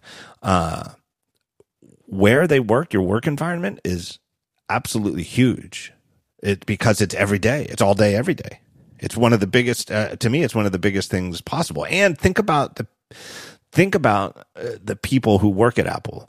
It's not just like any random, if they have 10,000 software engineers. Well, it's not just any random 10,000 software engineers from the area. It's a self-selecting group of the sort of people who care about the things that Apple cares about, which is like, how nice is this? Is this, is this app nice to look at? Is the user interface logical? Apple draws people who care about those things, and it's good for Apple that they do, because then it reinforces, when the quality of your app or the design of your app draws engineers who are interested in designing nice apps, it makes the apps even better, right? Well, one of the things that people who care about stuff like that care about is they care about like their work environment. I mean, I know that there are people, I got email from them when I wrote about this, that there are people who are like, I work in an open office and I don't really like it. I'd love to have my own office, but I don't care. It's all right. I put headphones on and I don't care. Although, some of the open offices, I mean, the one advantage of cubicle farms is that you lose some of the visual clutter and some of the noise clutter too. So if you're literally in an open office, and I've seen, I think Wired, when they published that big thing of the $3 million office space they opened that looked like it was for a photo shoot a few years ago, that editor has since left, and they were laying people off after that. It's great. It was great optics. Anyway, that space had a lot of spaces that looked intolerable to me because, you're just, you're going to be cheek to jowl with other people. You're just sitting at like long tables and things. And I see some of that in some of the Apple photos too, where you're just going to be like among people. Yeah. It's not even a cubicle. It's like No, cubicle would offend Johnny's sensibilities. I have a funny story that's like, it's an anecdote that I would relate to this, which is, my, grandfather, one of my grandfather's first cousins, so my first cousin twice removed, was the second chair oboist in the New York Philharmonic for many decades. And, he came through, when I was growing up in Eugene, Oregon, the New York Philharmonic came through Eugene, Oregon. We had this beautiful new convention or concert hall, and the local boosting group managed to book them. And so we got to hear him play and spend some time with him. And he said, I love your hall so much. I can hear every other instrument. He said, Avery Fisher Hall, which is the famous hall that was built for the Philharmonic, was originally called Philharmonic Hall. It's built in I was looking this up. It's built in 1962. He said, we were on tour when they were interviewing the architect who was building the hall, and he said, wood is an overrated material for concert halls. So we said, oh no. And we get back there and we play in the hall and it's terrible. It's so dead you can't hear people 2 people away. And I found an article from 1974. I just searched on Avery Fisher Hall. 1974, this article in the New York Times is discussing what a disaster this space is. And they made some changes over the years, whatever. But he said, we know there's concrete in the floor. They swear there isn't. It took many years. I think it was only 10 years ago. They were renovating the hall, maybe 15. They discovered there was concrete under the stage. They had been told there was no concrete. They pulled it out, and the hall's acoustics changed. And I was like, there's such a perfect example. Yeah. We're going to make a beautiful new conference hall. It's specifically designed, and you're telling the people who know what they need, no. You don't need to hear, wood is an overrated material for acoustical properties. Like, So there's, I feel like I'm hearing that story right now. I got tons of feedback from Apple employees who either read my site or maybe listen to the show. Yeah. And if any of you are out there and have an opinion on this, I would love to hear from you. And you can trust me. There's not one. I am proud to say that there's not one person who's ever told me anything in confidence that might harm their job if I publicize it or whatever. Not one person has ever told me anything in confidence that they have come to regret telling me. I know how to keep my mouth shut. So anyway, if any of you at Apple have interesting stories to tell about this open office space, I'm all ears. I'm particularly interested if Apple did, because Apple famously doesn't do focus groups for its products. Did they have stakeholder meetings with programmers and marketing or whatever to ask them what they wanted from a space? I'm guessing not. Here's a story I heard that I cannot confirm because it was third hand. So I cannot confirm it. It could be totally false, but it sounds true to me, and I think it would be easily checked because it's if it's true, there people will know about this. But I heard that when the floor plans were announced, that there was either a meeting or however it got, where Johnny Cerrugi's team, that he's in charge of Apple Silicon, the A10, the A11. All of their custom silicon, obviously a very successful group at Apple and a large and growing one with a lot on their shoulders. When he was shown the floor plans, he was more or less just, fuck that, fuck you, fuck this is bullshit. Oh my God. And they built his team their own building off to the side on the campus. So they're not even, my God. Not only are they're not going along with the open floor plans, but that Cerrugi's team is in their own building. And they might, maybe internally they're saying it's for security or that it's, that they're just off, that there's a logical reason for it. But, my understanding is that the building was built because, Cerrugi was like, fuck this, my team isn't working like this.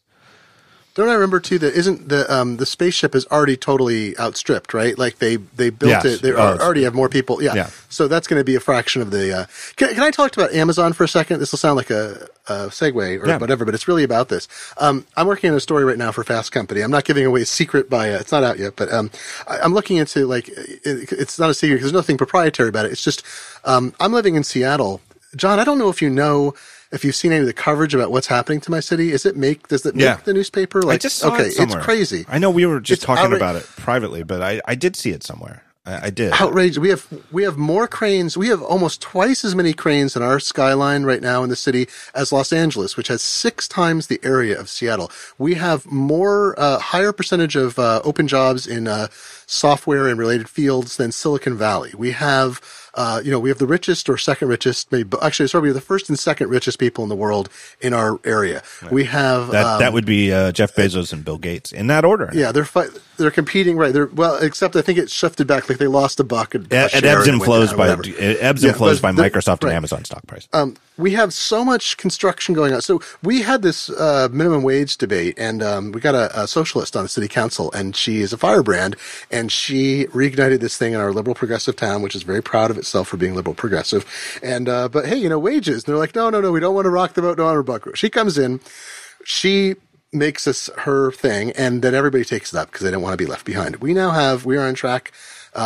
We have a $15 an hour minimum wage if you're a large employer, 500 or more employees, and you don't pay towards medical benefits. And if you're a small employer and do, it's 11. We're on track. We have a staggered introduction. So, and it's inflation based. So it's going to keep going up. In a few years, it's going to be like $18 an hour. It's going to keep going up from there. And everyone predicted doom and despair. All the restaurants would close, whatever. We have more restaurants now, more openings. All the restaurateurs who threatened to leave have opened more off. It's hilarious. We have a shortage of short order cooks. We're becoming Aspen in terms of people being able to live in the city affordably and work in the city, even though the wages have gone up. The $15 an hour is a starting point for these larger companies, and you can be like a bottle washer and you can get a rate of $16, $17, $18 an hour. So we're in the middle of this weird, crazy, overwhelming prosperity. Our housing prices went up by more in the last period of time, like 18% versus like 5% nationwide. Like everything is out of control here. And Amazon, and I say this with all happiness too, Amazon is they have 2 giant buildings downtown. They built the signature biosphere thing that's actually, I was appalled by when I first saw the plans. It's actually really cool. I've been letterpress printing a book at a school that is like 2 blocks from the Amazon headquarters, and they're building a third big tower. They have like 30-something buildings. Amazon is leasing almost 17% of all office space in Seattle right now, of all office space, not just downtown. That's stunning. The whole pace, they have 8 million square feet, and they're on track to like 10 in a couple years. They have 10,000 open jobs I think that's just like white collar jobs, not including, just in our state. I think mostly downtown. So the pace, it's just unbelievable. But the most interesting thing to me is they chose to stay downtown. They were kind of always around there. Like Jeff founded the business in his garage in Bellevue, which is on the east side, not Seattle proper, and that was just a temporary thing. But then they had an office down south of what used to be the Kingdom. We still call it Soto, next to Pecos Pit, the best barbecue in Seattle. Then they were in the beautiful heroin district of Seattle. It's when I worked there for about 6 months, 11 years ago. We were across the street from the methadone clinic, and then they moved to the Lex Luthor building on the hill. Is the tallest building or the highest point in Seattle with a giant building on it. It's an old medical center. They leased the whole thing and they immediately outstripped that. Then they started they started leasing all these Paul Allen buildings, and then they have all this stuff built. So Vulcan and some other Vulcan is Paul Allen's real estate company. They've been selling property to Amazon, other local contractors. Anyway, so it's this massive building boom. And it's not just Amazon. It's Google and Facebook have bigger and bigger operations. I was in Facebook's kind of small temporary offices, which I think has like 1,000 people in it. That's not quite in downtown, and they're building so it's out of control. But here's my thing: they're downtown, and Apple is in Cupertino. Facebook's in Mountain View or something. Yeah. They're out in the middle of nowhere. All these other companies are off in the burbs because they got founded out there and they grew. And there's no they're not part of the life of the city. So this whole long thing is employee retention. A lot of young people and a lot of people looking for a change in life who are not necessarily young, they want to be in a city, and they're making wages where they can afford to have a condo or an apartment that's very nice, and it's within walking distance, or we have streetcars and light rail now and all this stuff. So the spaceship in the suburb is maybe not the best strategy. And it's not for cheap. future retention. Seattle's not cheap, but it's the like housing is not crazy like San Francisco. San Francisco, we're like half or something. Yeah, we're like half as much, I think, but it's growing very rapidly. But we're still much. But it is a recruiting problem, and it certainly is true for the younger you are, the more likely you are to want to live in a city, and it's a big problem for these valley companies because they can shove all the money they want and make the buses as nice as they can, and they are by all accounts very nice buses, so that if you live in San Francisco, you can catch the Apple bus and instead of driving to work and being annoyed. It's like still an hour plus on the bus, right? Right. Something or more. There's an hour at least on the. It depends on which the time is a lot of day. Amazon employees. There are a lot of Amazon employees who are living in an apartment that has like a view of the water, and they go downstairs and they walk a few blocks and they're at work, which may be healthy or not. But or there's all these condos. I mean, I've lived in Seattle for 20 something years, and I much prefer, and talking to nonprofits too about how this has affected nonprofits that serve endangered communities, women who need shelter and avoiding homelessness and so forth. And everyone's saying the same thing: is like, this is really hard on everybody, the housing increase, but would we prefer the reverse? No, like less money, no growth, no jobs. No, that's terrible. So we can, with money and resources, we can kind of help people and lift up folks because there's the work there for them. But it is like being in one of those cartoons where there's going bump bump bump bump bump bump bump bump bump bump bump in the background the whole time. So anyway, my understanding, I don't know what the original Apple plan was with the new campus. With it was if the original idea was that almost all Apple employees would move there and they would like. I thought it was. I think so, and I seem to recall that Jobs kind of tackled it the way he tackled, his deep involvement with Pixar's campus, and that he, which by all accounts is a, Pixar people love their building, and they love, there's these ideas that he had that, everybody would have to, restrooms are located strategically in a way that you're going to bump into people who aren't just from your team, and stuff like that. And that all of these ideas that he had worked out. And I think that was sort of the idea, a lot of the idea of Apple Park, or at least the spaceship, that it would be designed in a way that would foster people bumping into each other and blah, blah, blah. But my understanding now is that Apple isn't leaving any office space. I don't, maybe no, some of the, that's what I'd heard is I think they're keeping everything because they've grown faster than they could have. I mean, I thought they were going to try to get almost all of their core teams. Yeah. So maybe there's outlying teams or different groups, or maybe, I don't know, maybe marketing wouldn't be in there. I mean, and there might be, sorry, marketing, maybe not, but. And there might be some small, some of the small buildings that you wouldn't think of as Apple buildings when you drive down the street in Cupertino, maybe they'll get rid of. But, the main Infinite Loop campus is going to remain fully occupied. Yeah, I think it's interesting. This is actually one more Amazon point related to that, though, is because Apple's they're in a suburb, and they're not. I mean, you've walked there. I mean, one Infinite Loop's in one spot, but there's not enough restaurants to absorb this many people.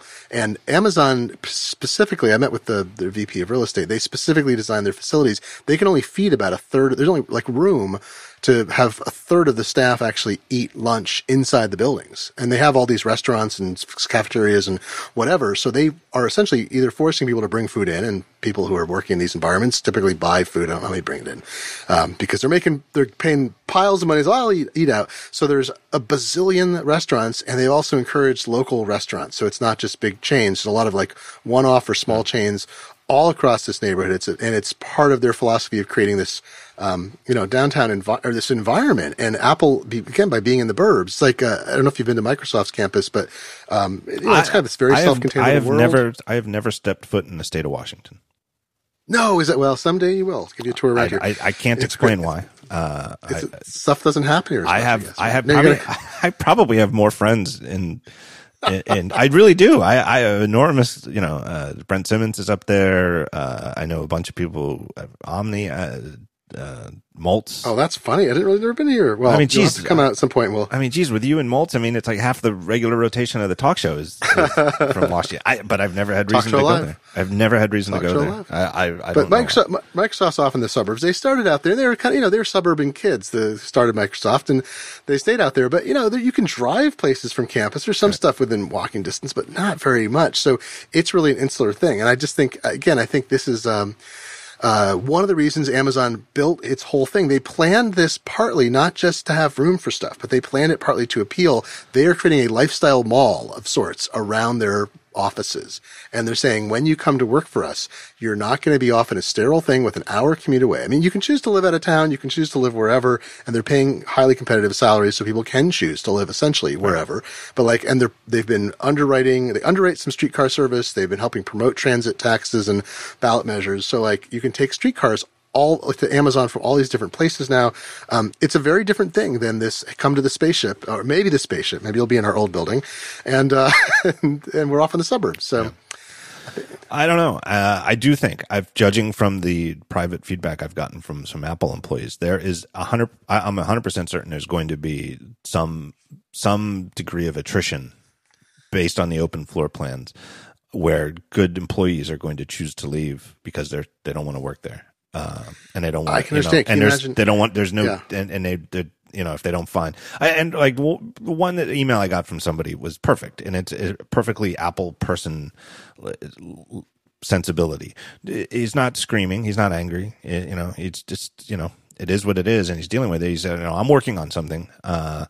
It's a new thing that I think is going to blow people's minds when we ship. And like a typical Apple employee, it offers me no clue what it is. And of course I don't ask because I know he's not going to tell me. It's, this is how it is.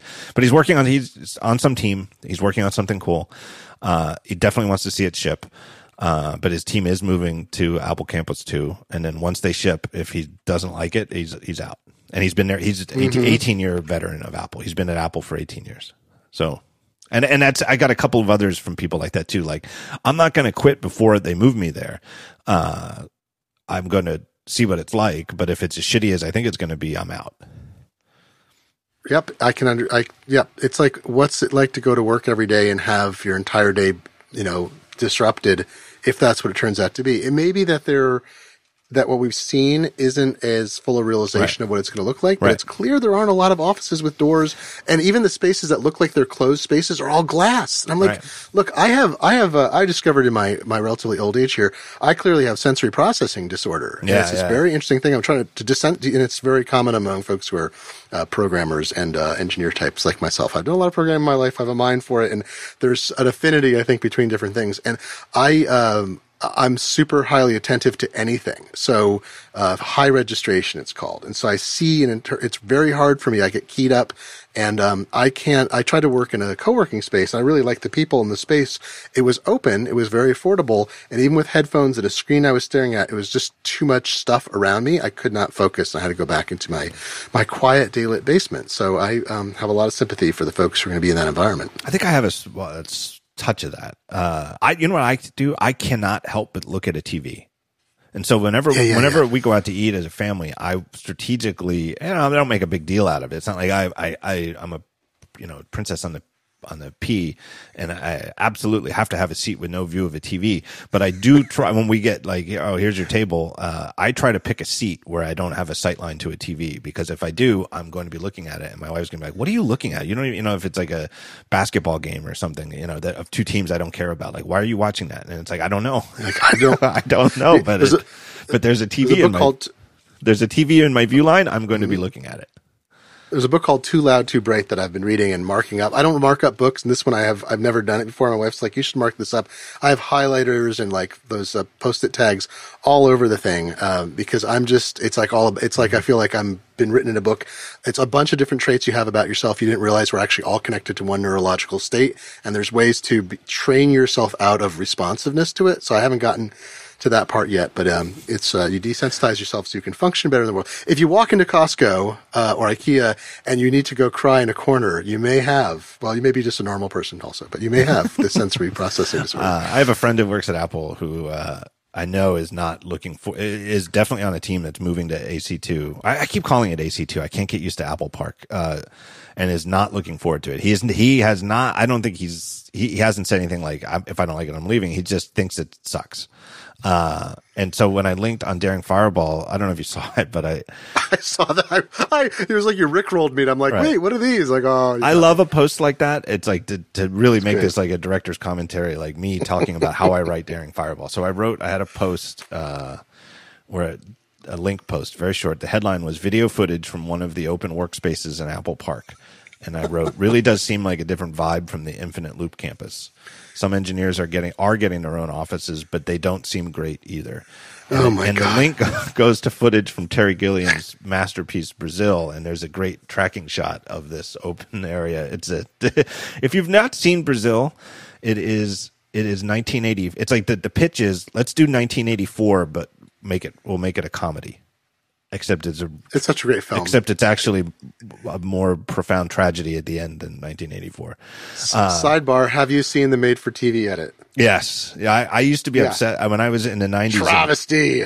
When I was in the 90s, I actually thought maybe I would like to be a filmmaker. I really have such a profound love of movies. And a friend of mine and I from college, we got deep, and we just started, like, when our eyes were opened to the great world of cinema, and that it was that, and that old movies, there are old movies that are every bit as good or better than new movies. Don't let the production quality, or like the black and white, like deep dive, like watch 20 Hitchcock films,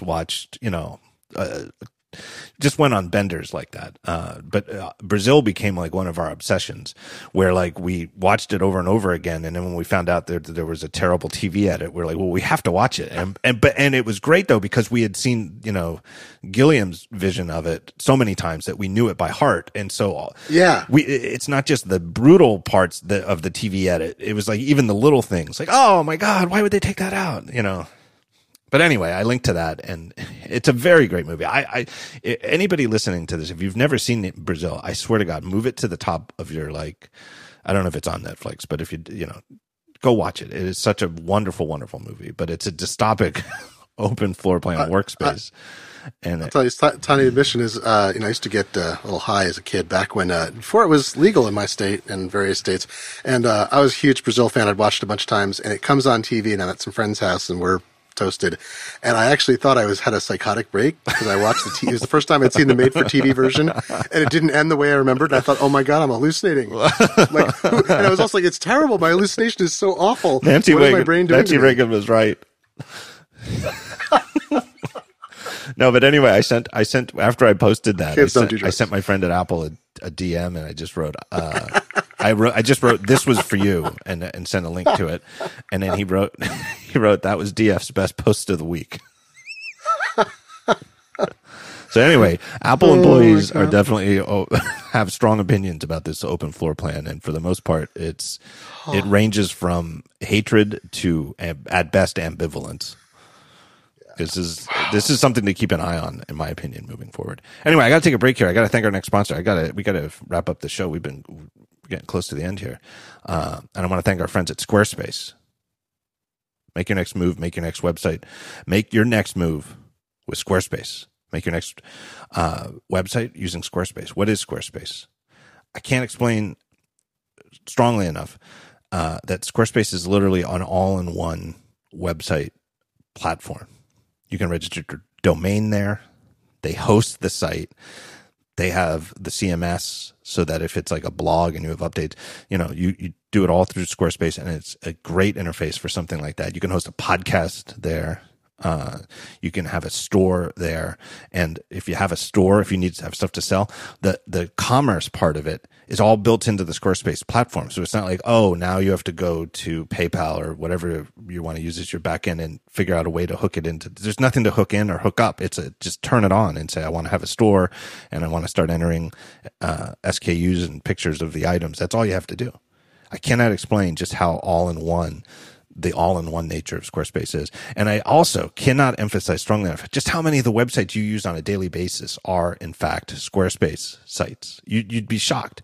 I swear to God, go look at Pixar.com, and then view source on it, and you will find in the source that it's a Squarespace site. I don't know if the whole Pixar.com is. I wouldn't be surprised if they have parts that are not. But the homepage with the big Cars 3 thing is made with Squarespace. I mean, this and I cannot emphasize. In the back of my mind, I always think that if there's a reason that people don't try Squarespace is that they think, because this is what I would think if I was out there listening to me tell you to try Squarespace. I would think, I don't want to pick from 10 templates and all 10 of them look like a Squarespace site. Like back in the day when you'd install WordPress or something like that, and there were only like 3 default themes. And so as soon as you looked at a site, you could say, I can tell they use WordPress because it's a default theme. Squarespace is so profoundly open to design ideas that, you'll have your brand on it to the degree that you would a site that you built from the ground up, the old fashioned way with code. So go check them out. The website is squarespace.com and /talk show. Go to squarespace.com/talk show. Or maybe it's /Gruber. I forget. Try them both. Try /Gruber or /talk show. And one of them is going to give you 10% off your first order. My thanks to Squarespace. Want to talk about some letterpress? Yes, let's do that. I want to do that because I love getting people to pitch their things on this. So you tell me you've got a book that is on the cusp of coming out. It's been a very interesting thing. I'm printing a book of reporting I did about. I say reporting. I keep thinking of saying like, well, it's a book of writing on. It's like, no, these are actually reported pieces I did. Some appeared in the Atlantic. Some appeared at meh.com, which has had me write stuff for their forums, and some I've written for the book or for other places. And it's reporting on things like the history of unintentionally or intentionally blank pages, which dates back to like the 1470s, it turns out. People started to mark this page intentionally blank. And whether I wrote a piece for The Atlantic about quotation marks, whether we're going to stop seeing curly quotation marks. They might disappear because people have lost the desire or finesse, and was there ever a reason? And so I was like, I want to do something with this. I want to do something for myself that's new and creative in 2017. And I called up the woman who runs the letterpress program at the School of Visual Concepts here in Seattle, who I'd taken a letterpress class from, and I'd done some letterpress back in the 1980s also. I've been a graphic designer for 30 years. I studied graphic design. I've designed books. And I'm like, I called her to see if she had any ideas about where I could get something like this printed, thinking some offset or digital printing thing. And she said, you should print it on letterpress. You should be our designer in residence for this year. We're starting the program. You should be our first person. I'm like, okay, great. And so I threw myself into classes, got up to speed, designed the book, and then till about last week, I spent 6 weeks printing the book by hand on a proof press that's about 70 years old, flatbed proof press, and it's getting close to being done. I got to do a little more work. I have end papers to print and a cover, and then I've got a bookbinder who's actually putting the thing together for me and handing off that piece of expertise. But so the status, that's the project. And so you did a Kickstarter. And you only sold 100 copies of the book. Yeah, it's a numbered, signed, numbered, limited edition run. All right, I'll have some. I got to tell you something right now. Yeah. I got to tell you. I knew you were going to do this. I think you told me before you did it, and right up my alley. I love. Number one, I'm just a fan of your work, but I love graphic design. I love the idea of doing something by hand. So of course I was on board. And then the Kickstarter came and went, and I wasn't paying attention, and I didn't get in, so I didn't get a copy of your book. Well, we'll have some artist proofs afterwards. So I have to make. So it's this whole. So actually, I'll tell you about this too, because I thought this is actually great for your. Can you hook a brother up, Glenn? I will have, yeah. So you got to there's like a yield issue, because this is the first time I've never printed a book before. I've done other letterpress projects. The scale of this, and for starters, this is not a hand set book. This is a book I'm using a process called using photopolymer plates, which is it's a technology used for printing packaging materials mostly, but there's a subculture of it that uses the same material. There's service bureaus, so I designed this in InDesign. Picked appropriate fonts that would work and licensed correctly, and sent it off to the service bureau, and they send me back printing plates, and it's like a rubbery material. So you expose it just like in the old days. You'd make film, and the film would be exposed to an offset plate, and you'd wind up with an offset plate that would go on press. This stuff is relief material. And it's used mostly, like I say, like 99.9% of it is for printing plastic bags of mulch and the labels on your stuff. Anything that's an irregular surface or whatever is printed with flexography using photopolymer plates. And anyway, so this is printed on a letterpress, but it's not it's not metal or wood type. Although I put an Easter egg in. There is actually a line set in 6-point italic type that's in the book. That's a little joke that I did in metal. And the last thing I did is that last little bit. But so the thing I realized in doing this, I was working on this and I'm kind of churning away. And I'm on this press that it runs the ink rollers automatically. So you put ink on a metal roller and it distributes it, and it has a reciprocating thing that moves back and forth to make it even. So you can get presses that are even more primitive, where you're actually running a brayer over the stuff you're trying to print. In this case, I've got this is a motorized thing. It takes a big part of it out, but there's still a manual crank. So I'm sitting there. It takes about 3 turns of the crank to go from one end of the press to the other to do each sheet. And I wound up, I think I've done about 12,000 passes on the press to do this book so far. So right now, the status of the book is that it's been printed, and so it's on paper. There are sheets of paper. It's on paper. And you had to did you have to do the thing where you had to collate it so that like page 11 is on one side and page oh my God. 47 or whatever, or 88 is on the other side, right? I know you love this stuff, so I'll tell you. Yeah, I actually posted. I had this planning document. I started with a simple document. I was like, well, I should just lay this out. I needed the imposition, and then it got more and more complicated. Now it's like this incredibly dense thing with like ink color, and I'm using a paper that has a decal edge, but the parent sheets are 25.5 by 38 inches. So the decal is along it's along the long edge.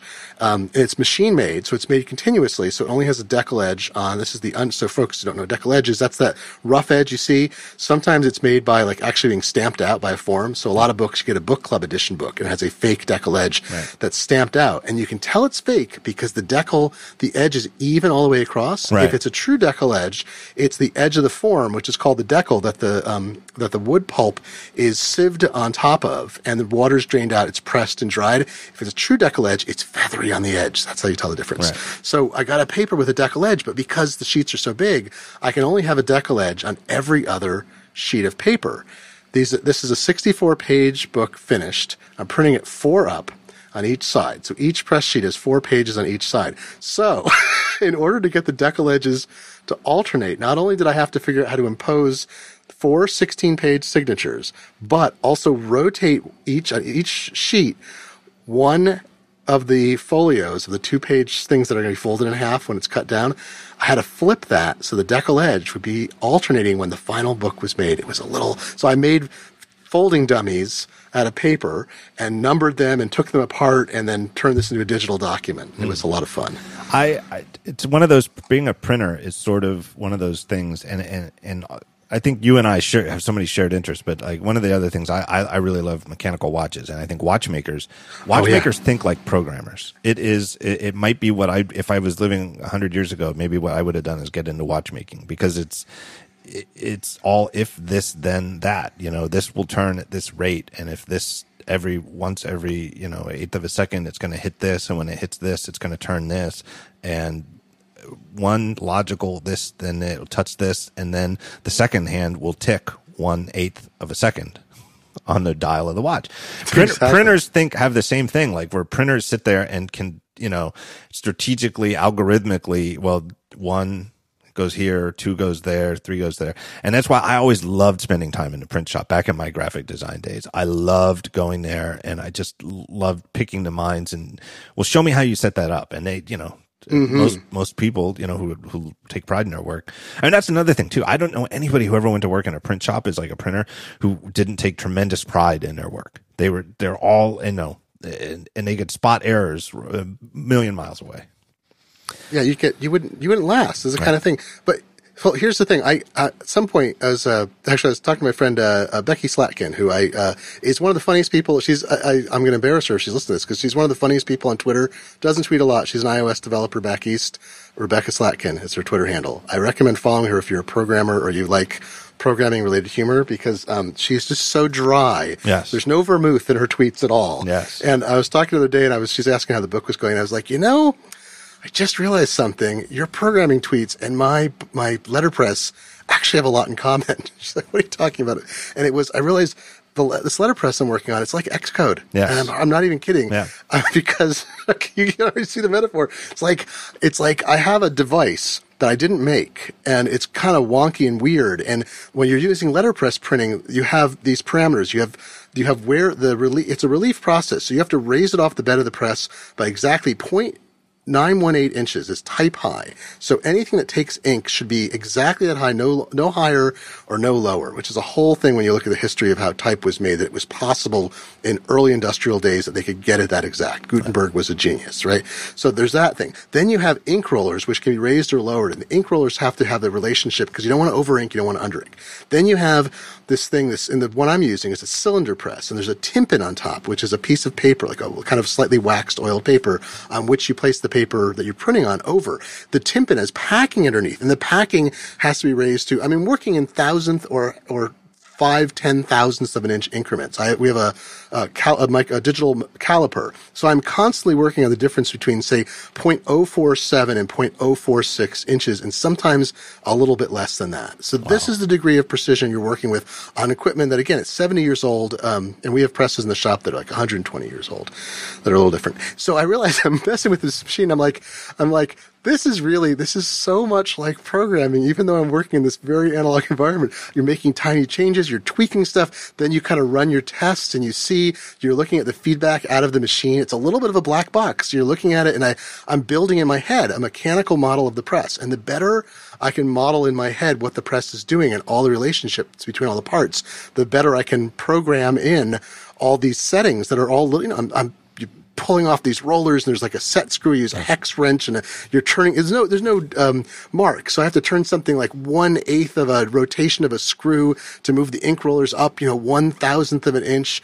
And it actually struck me as a longtime programmer on a low level, like I'm a scripter, not a Objective-C writer.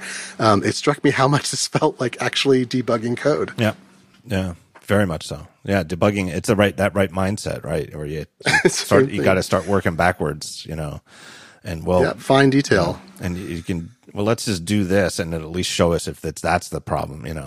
Like putting a print statement in.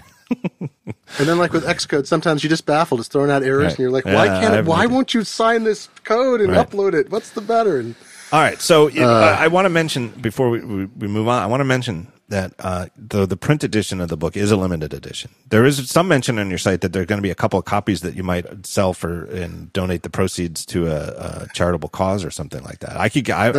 I would like one of those. That's what I would like to do. I don't want a freebie. I want to put some money towards a good cause. But I do. I got to figure out the best cause. It might be ACLU. It might be Committee on American Islamic Relations. I got to figure out a good cause for it because I feel like this was a great thing. The Kickstarter funded all my expenses for all materials. It's kind of breaking even, but I feel like this year especially, I'm like, I can't. This was for me. It was great, but I want to do something that affects other people. I feel like the ACLU they don't really have much going on. I know it's. They've been doing okay with fundraising. I want to find like another group that needs a little more money, but I'll have some artist proof. So it's like this incredible thing too. So I want 100 copies of the book. So essentially, I started with about printing 200 pages or 200 sheets for each. Press sheet because I knew things could go wrong. So it's actually some pages have 3 colors on them, which means multiple passes, which means more to go wrong. So I'm hoping I'm going to be able to get out about 125 to 140 copies at the end that are good quality copies, and then I'll have some to give to people who help with the book, and then I'll have some to sell as artist proofs. But how much pressure did you feel to not have typos? Like what's the over under, do you think, on how many typos have made it in? Are you aware of any now that you've printed it? Are you aware of any typos already that now you can't fix? No, I know. Isn't this it's a terrible feeling? I mean, it's like the worst thing when you're used to working with interactive media to go like, oh my God, I can never fix this. I'm sort of, so far I have not spotted anything that's wrong in the book, which is astonishing because I've been looking at it a lot. Jeff, some of these pieces already appeared in print and had been proofread. Others of them had not, or I'd taken an earlier, longer form than had wound up in online. And Jeff Carlson, he has no responsibility for errors, but he did a editing and proofing pass for me at the end of the whole thing too. So it's pretty. I mean, I've looked at it so much. I think I fixed everything. But you know what I'm thinking of doing, John, is I think there was enough interest in the book that I've been thinking of doing an offset edition that'll be twice as long. So I got a bunch of stuff I couldn't fit in. Well, that's good. In the same vein. I just wrote a long piece for Wired about like letterpress and technology, and I have the rights back to that after 90 days, which is only a couple months away. So I may do an offset edition that's like 128 pages, and I have with this campaign I did both the limited edition, but there's also an ebook that's going to include writing about the process of making the book. So that'll wind up in an offset version too. And I definitely want to mention this, is that the ebook, you can still get it right now. Or you could. Yeah, I'm selling it on the site. So you go to you can go in, I've got a commerce page and you can buy where is that? What site is that? What's the best one to It's if you go to, it's a good question. I know I'm so organized about this. It's, I've got a destination page, and of course I can't remember what it is.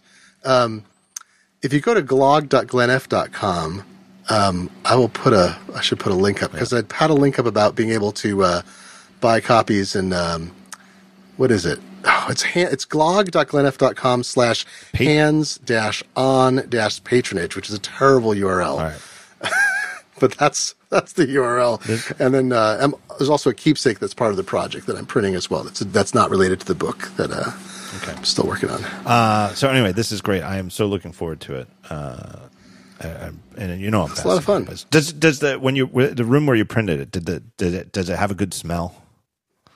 Oh yeah, it's great. And I'm using the room is full of metal type and wood type. Most print shops to me have the most amazing smell. I just love it. Yeah, the ink, you know, it's an incredibly physical thing. So I would be sometimes printing for 8 or 9 hours a day, and I'd look at my Fitbit and I'd walk, like 10,000 steps in the shop, just walking 3 steps forward, 3 steps back to crank that thing. The smell, it's sort of the closest I can think of is it's sort of like any kind of machine shop has that smell of metal and grease. But ink has a smell too, and paper has a smell that sort of gives a print shop a unique, different than like any other something else, like a metalworking shop or something. It's a great smell. Everything feels good too. It's like everything has a texture, and it's also this whole thing. Is one of the things that letterpress printers talk about a lot, and I've been learning is there's a sound. It's a machine. So if you get the wrong sound, then you should be able to hear that and know that something's wrong. And I've been tuning into that. We have a platen press. It's a pinwheel thing where you spin a wheel, and there's this one has a foot pedal on it, foot treadle.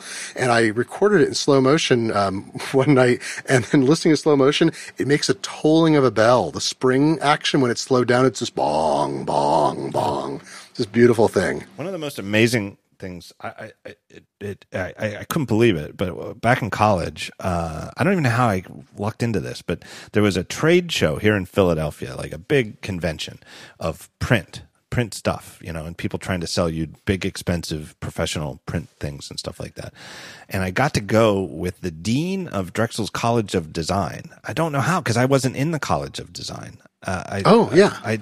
I guess it might have been the year after I graduated, because I was hired to build their website, and I guess that's how I got involved. But I did take a lot of class anyway. But it was me and the dean of the College of Design touring this convention, and he said, "Hey, you want to take notice of something? Notice how many of the guys, when you shake people's hands or you just walk past them, notice how many people are missing." You know what I'm going to say? Notice how many people are missing a finger or like the tip of a finger.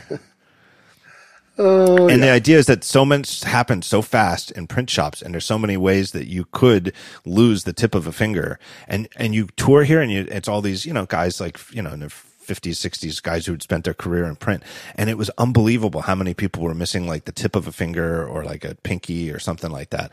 And he said there's an awful lot of people who lose the tip of a finger, and it's the sort of mistake you only make once. Oh, yeah. Yeah, this is right. We have in Seattle, we have a fellow who's a letterpress repairman, and it's sort of his full-time job. He prints too, but he used to be a motorcycle racer, and he had an accident that made it impossible for him to race comfortably after that. But he knew how to take apart and rebuild motorcycles, and he gets kind of a wind of letterpress and discovers. And this is, I'm talking about just several years ago, not like 30 years ago. He's a young guy, and he realizes letterpresses are much simpler to his mind than motorcycles. So he reads the manuals are all online. You can find these scanned Google books of things from 70, 100 years ago, and he learns how to take these things apart. And because of him, if it weren't for him, I think there's a pretty big Northwest letterpress community, and I think Seattle would be impoverished without his assistance, because he knows stuff that people haven't known for 50 years or 40 years. He has relearned it and taught it to other people. Yeah. Yeah, I believe it. I believe that one person could make a difference he's missing part of a finger. That's why I was thinking that. That's the sad part. Hey, let me take one last break here and thank our last sponsor, and it's our friends at MailRoute. Do you know who should handle your email security and delivery? People who do only that. That's MailRoute. MailRoute's a team of people who have been in business for a long time, and all they do, the whole company, is just devoted to email. That's really what they do. They don't even host email. What they do is they know how to filter email. Postini went away, McAfee and MX Logic, they had similar services. They've gotten out of the business. And even Google has come out and said that that they recommend that you use a gateway service like MailRoutes to filter your mail. Here's what you do. You keep your domain that you already have for email, and you just change the MX records. That's the DNS, so that everybody knows that, like, at daringfireball.net, where's the server? The MX record says to another email server that's sending email. If you're sending it to somebody there, that's where the server goes. So it goes to MailRoute first. They filter out all the junk, and then they just forward it immediately, like in a hundredth of a second, right on to your existing mail server. So in other words, what would have come right into your mail server instead just goes through a thin filter at MailRoute first and then goes on to you, and they keep all the junk and viruses. And that's all that they do. That's their service. But because that's all they do, this is like the Cadillac of mail filtering. This is got everything you would want. They have APIs, so you can, if you're a programmer, you can customize the way all this works. They have all sorts of great things. So you can get if you want, you can get like a weekly digest for every user, every email address that gives you a list of, here's what's been filtered. Here's a list of emails that were like maybe on the fence, and you can quick eyeball that list to see if anything got flagged that shouldn't. And if you want that more frequently, you can get it more frequently. If you don't want to get it at all, you don't have to get it at all. You can just set it and forget it. It is absolutely a fantastic service, a do one thing and do it as well as you can type thing. I don't know of any other company that does this, that does what MailRoute does as a dedicated service. Where do you go to find out more? And by the way, get a 30-day free trial. So you go try it for an entire month. completely free of charge. And if you don't like it, all you have to do to undo it is just change your MX records back to where they were before. Like I just can't explain how easy it is to turn this on and how easy it is to turn it off if you're tempted by this free trial. Go to mailroute.net/TTS for the talk show. And if you use that code, if you use that URL, you'll get 10% off for the lifetime of your account. As Marco Arment says on ATP, it's the best deal on the internet because you could use this for 20 years and you're still getting that 10% off every single month for the lifetime of your account. My thanks to MailRoute for sponsoring the talk show. We got to go into speed round now, Glenn. We've been going for a while. Boom. Okay. Apple inadvertently leaks HomePod OS, spilling many beans. Oh, it was embarrassing. Wow. It's always that thing of like, did somebody get fired? I don't know. I mean, it's just, wow. That's the worst thing for them. I suspect nobody got fired because I think whoever was ultimately responsible for that, nobody feels worse than they do. What happened is Apple was apparently, I can't prove it. This is what I've heard. It was on the cusp, or maybe they already have, but they were about to start rolling out a lot, hundreds, let's just say hundreds of prototype HomePods to employees. Right. Maybe even more. And, because it's in a revealed product, it's no, the wraps are taken off. They can do this. And apparently this software update that got leaked was meant for them. And I don't know enough, so that's the why of why in the world would Apple have an OS release for an unreleased product? Well, it's sort of like, it's like the cold opening, it's being released to employees at this point. But it was a world readable disk image. And there's some guys like our friend Stephen Troughton Smith and a couple of other people who, man, did they know what to do. Apparently it's running a beta version of iOS 11.02. I mean, I think the numbers get weird, but it's, yeah. And what they usually do for example, with the public betas and the developer betas of iOS right now, inside Apple, there are the beta versions of iOS 11 that are running on the prototype new iPhones, or pre-product, whatever stage of production they're at now in August. And the version that goes to me and you, or you, good listener of the show, if you're in the developer beta or the public beta of iOS, they have, in programming terms, the pound if def statement in C, where you can say in your code, if this variable has been defined, do this, and if it's not, then that code doesn't even go into the compiler. It's called I want to make this as layman friendly as possible. It's the the C preprocessor. So this gets processed before the code goes into the compiler, and so all the stuff specific to like the new secret iPhone Pro or whatever doesn't even hit the compiler when they do a build for public release. Because this HomePod OS release wasn't meant for public consumption, none of that stuff was defined out. I almost feel like that had to be a mistake, because I could see why the HomePod specific stuff wasn't, but why in the world the release had the images? Oh no, I guess it didn't really. I guess that's it. That the icon that leaked was somehow related to the HomePod somehow. I don't know. But anyway, all sorts of stuff leaked out, including an icon showing the D22 codenamed iPhone Pro with the notch, the bezel to bezel design and the little notch at the top for the camera and other sensors. Boy, what a screw up. Yeah, it's funny. I feel bad. Well, it's interesting because you feel bad for the people involved because, this isn't like, I had this discussion with somebody the other day. It was about like leaks at companies, and like, while I like to find out stuff that's coming before it happens, it's also, when stuff's purposely leaked, you're like, well, unless this is the company's intent, this is somebody who kind of wants to be, there's finding color about an issue, and there's like, okay, here's what's coming next. When it only has a commercial interest, there's not a, public service interest, or, something's wrong and it's being fixed.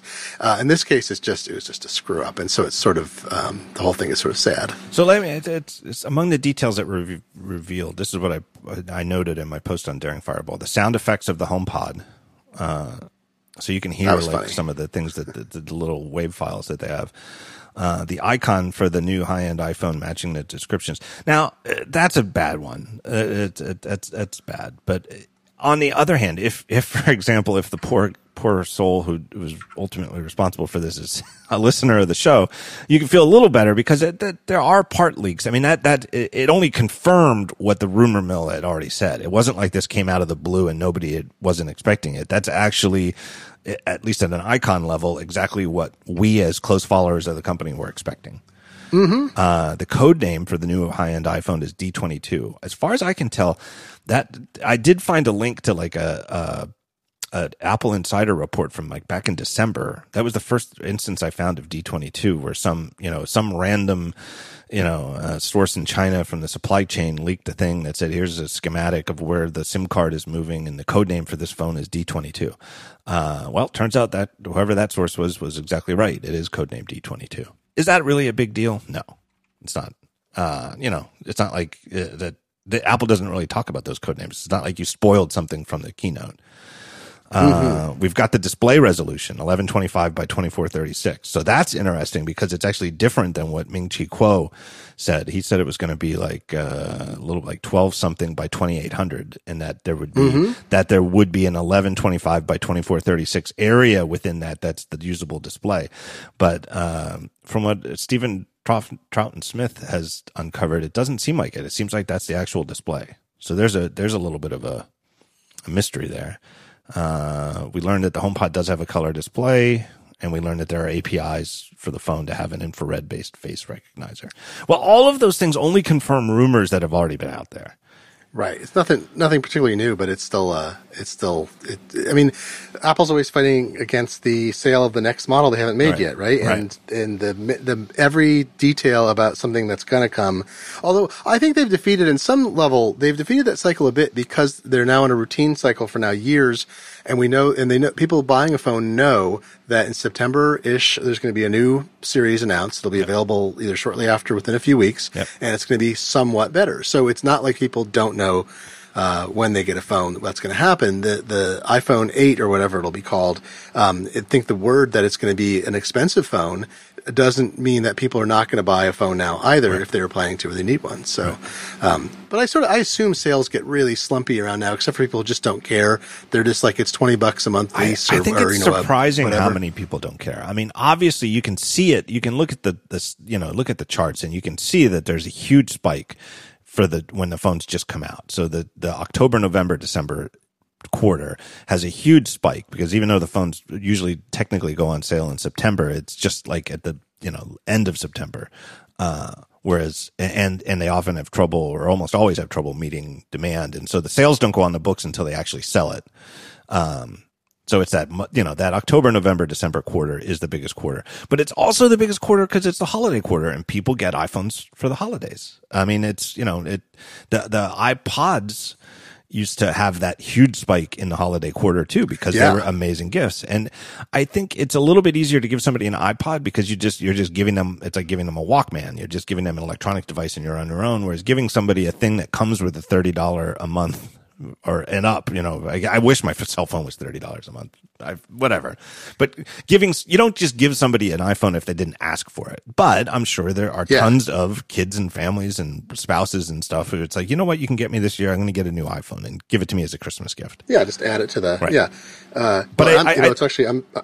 I'm encountering this problem because I want to sell my iPhone 6S. I have a 7 Plus, and I was reluctant to switch to it, but I'm like, it's probably time. But then I'm like, well, I'm going to get a new phone because of the computational photography stuff that I'm interested in. I will almost certainly get a new phone when they come out. So now I'll have two phones to sell, and nobody wants a 6S right now, even though it's in good shape, because why buy it at, $400 something a used version of this when the price is going to drop after the 7S ships, and people will then, be able to get it for $100. I think so. I think people who are looking at a used phone are actually savvy about waiting because have not been able to find I usually can sell any iPhone very quickly if it's in good shape, and this time not. Yeah, I don't know though. Anecdotally, a lot of people in my family, like over the summer, have been asking me like, "Hey, if I'm thinking about getting a new iPhone, which one should I get?" And I'm like, "Just wait." And they're like, "Oh," and they're like, "Why?" And I was like, "Well, the new ones will come out in September." And they're like, "Really?" And I'm like, well, although a lot of the features don't appeal. I mean, some people don't see the incremental features as more than they like don't. Chrome. No, right? and that's why if you don't study it, you're like, well, it's a new color, right? It's like, well, no, it's not a new color. No. It's actually a whole better device. And so even though there is a spike, they still sell, I don't know, 40 million of them every quarter. They'll sell 40 million, or 10, 15 million of them this month, in the month of August, in 5 weeks before the new ones come out, because most people don't care about that, in the same way that most people, including me, frankly, like I bought a 2006 car in December of 2006, the 2007s were already out, cause I didn't give a shit, I don't know what the difference was between the 2006, 2007, but I knew I didn't give enough of a shit compared to the thousands of dollars it cost less. So exactly. Right. Exactly. And I think that there's an awful lot of people who feel that way about their iPhone. They just don't care. They accept, they know, I'm sure they believe that for people who are truly tuned in like we are, that we know, oh my God, there's, the camera's going to change from, f1.8 to f1.6 or whatever. They don't give a shit. They don't even know what the hell that means, What's the Merlin Mann line? Isn't it something like it has more megaflorps? Or something, megaflorps. Right? Exactly. That's what people think. That's what. The thing I'll tell you, the one statistic that floored me, I still think about on a regular basis, is when Jason Snell backed out how many simultaneous production lines there has to be. It was Jason, right? I think it was. How many simultaneous production lines? Or no, wasn't it Jean-Louis Gasset? No. Was it him? Oh well, and I maybe confused Jason the two quoted of them, it. I guess. Yeah. All right, one of those guys. But how many simultaneous production lines have to be going to achieve the number because of the end-to-end time it makes to assemble an iPhone. So it was some thousands, right, that are being made simultaneously. And I thought that floored me more than 40 million is a number. But when you're like, no, there are 1,000 phones or more at the same time going down parallel production lines all over Foxconn plant. You're like, that is astonishing. Yeah. But that came out, you talked about, I don't want to get too deep, and I know we're near the end of the show, but is that you talked about that issue of the scaling. It's like any part you make, you can't come out with a certain kind of innovation anymore because it has to scale to hundreds of millions of times, has to work instantly. The availability is so extraordinary. It's going to be a problem they have for years now. I'm sure of it. It's, well, I think they're, I mean, we'll see how it goes, but I think they're with this D22 phone, I think that they're trying to wiggle their way out of it. Yeah. I mean, again, it's like I said, right. They're only going to sell 50 million of them instead of 200 million or something, right? I don't know. We'll see. Also, the other thing was that year ago report that had the D22 code name also said that internally it was nicknamed Ferrari, which I thought was, and so since they had the D22, it certainly adds a lot of credibility that the Ferrari was a real nickname for it. And like I wrote on there, Fireball, Ferrari does sound like a nickname for a product that might be a little bit more expensive.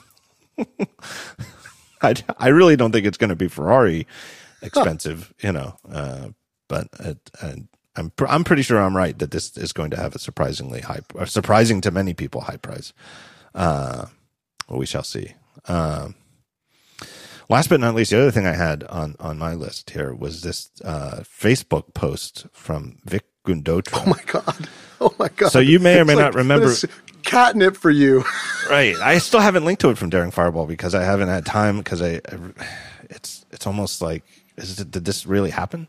So Vic Gundotra used to work at Google, and he was the most, he was in charge of Android, or not really in charge of it, but he was the ringleader of their keynote in 2010 when they most harshly went after iPhone and Apple directly with, just like, if it wasn't for us, meaning Google and Android, we'd live in a world where one man, one company controls the future, this sort of dystopian, Steve Jobs controls everything.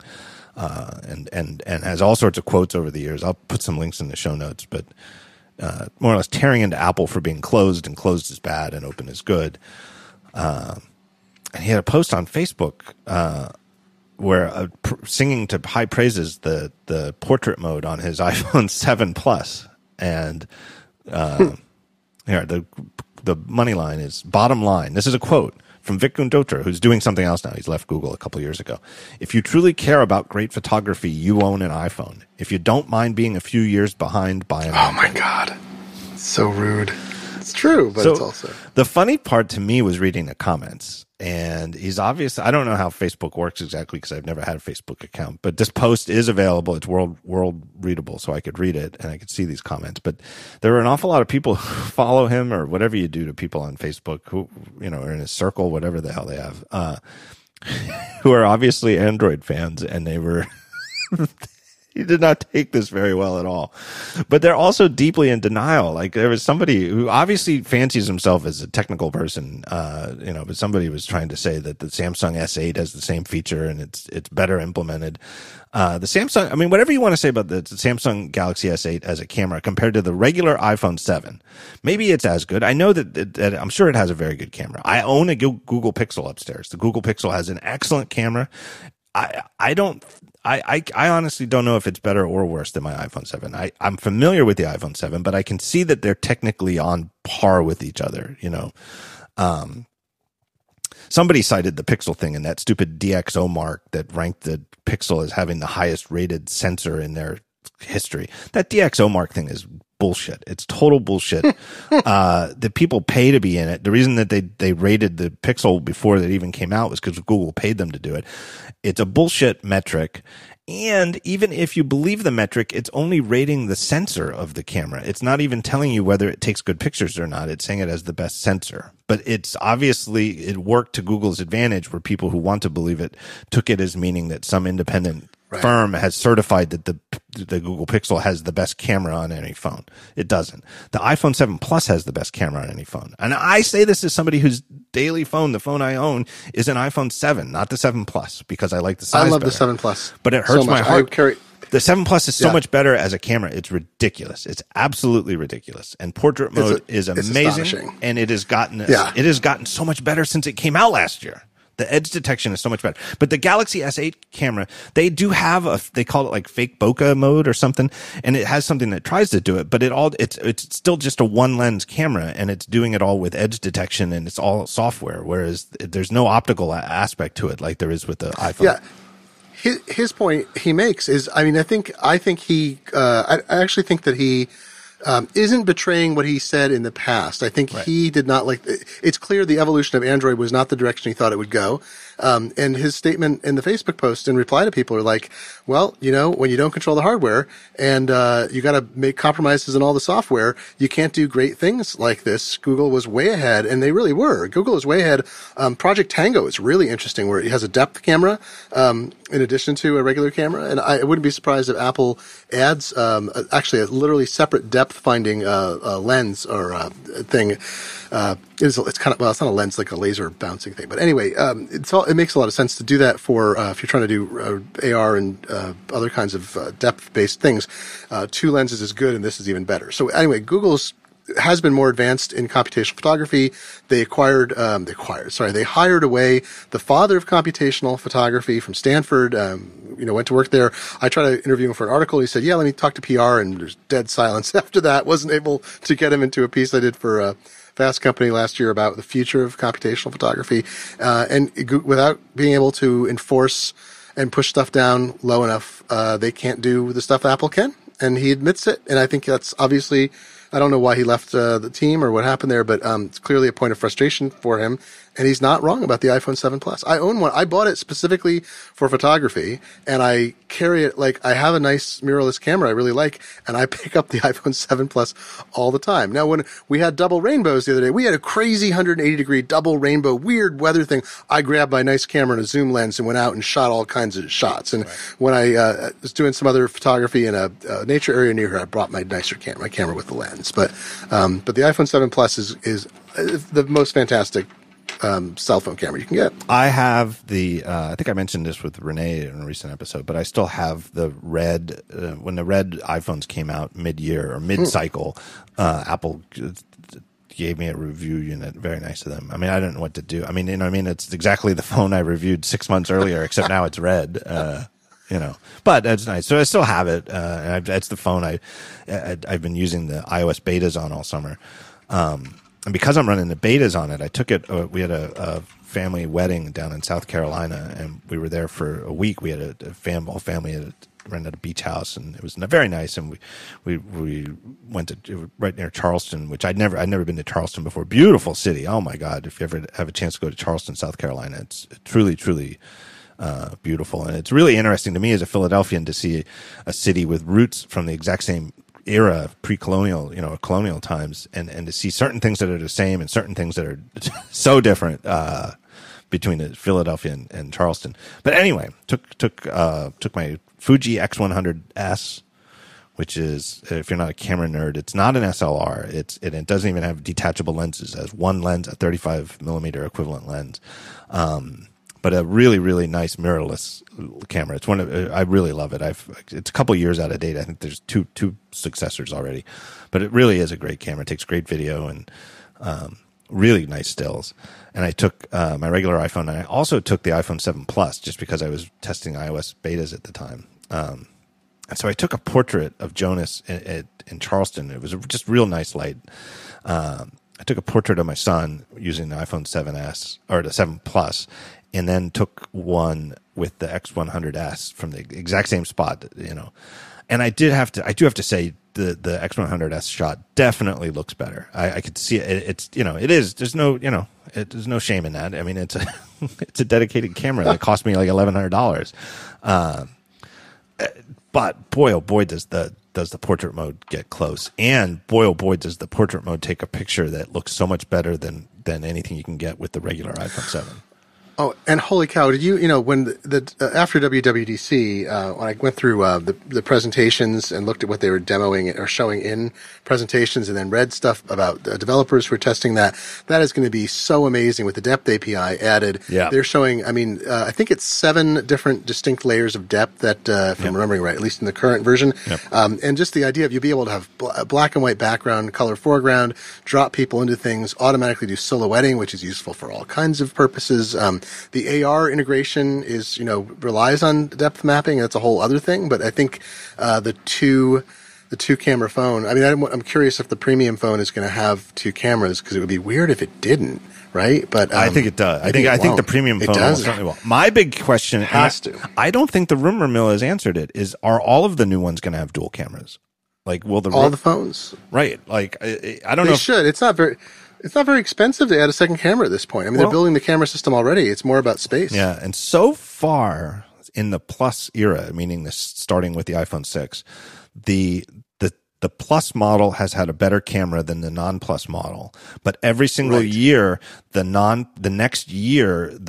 regular model gets whatever the one had before. Whereas the first one was optical image stabilization, and I think the iPhone 6S, the iPhone 6S got it, but it was optical image stabilization that only worked for stills and not video. But then the iPhone when the 6S got it, the 6S Plus got optical image stabilization that works for video too, and then last year, now the iPhone 7 has optical image stabilization that works with video, and that is one of the most striking things too. Where I did notice that where optical image stabilization on video on these phones is so unbelievably good. I realize, so for example, on my X100S doesn't have it, and so the video, in terms of the still quality of the frames of video, it's unbelievably beautiful.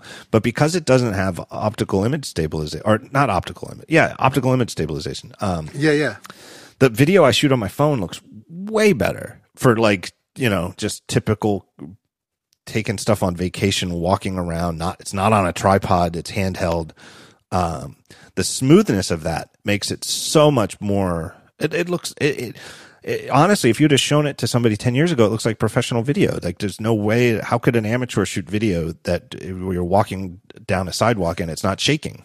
How could you? It was weird. I was shooting something the other day, and it was bizarre to me. I thought something was wrong with the camera because it was so smooth. I was like, oh yeah, it's OIS.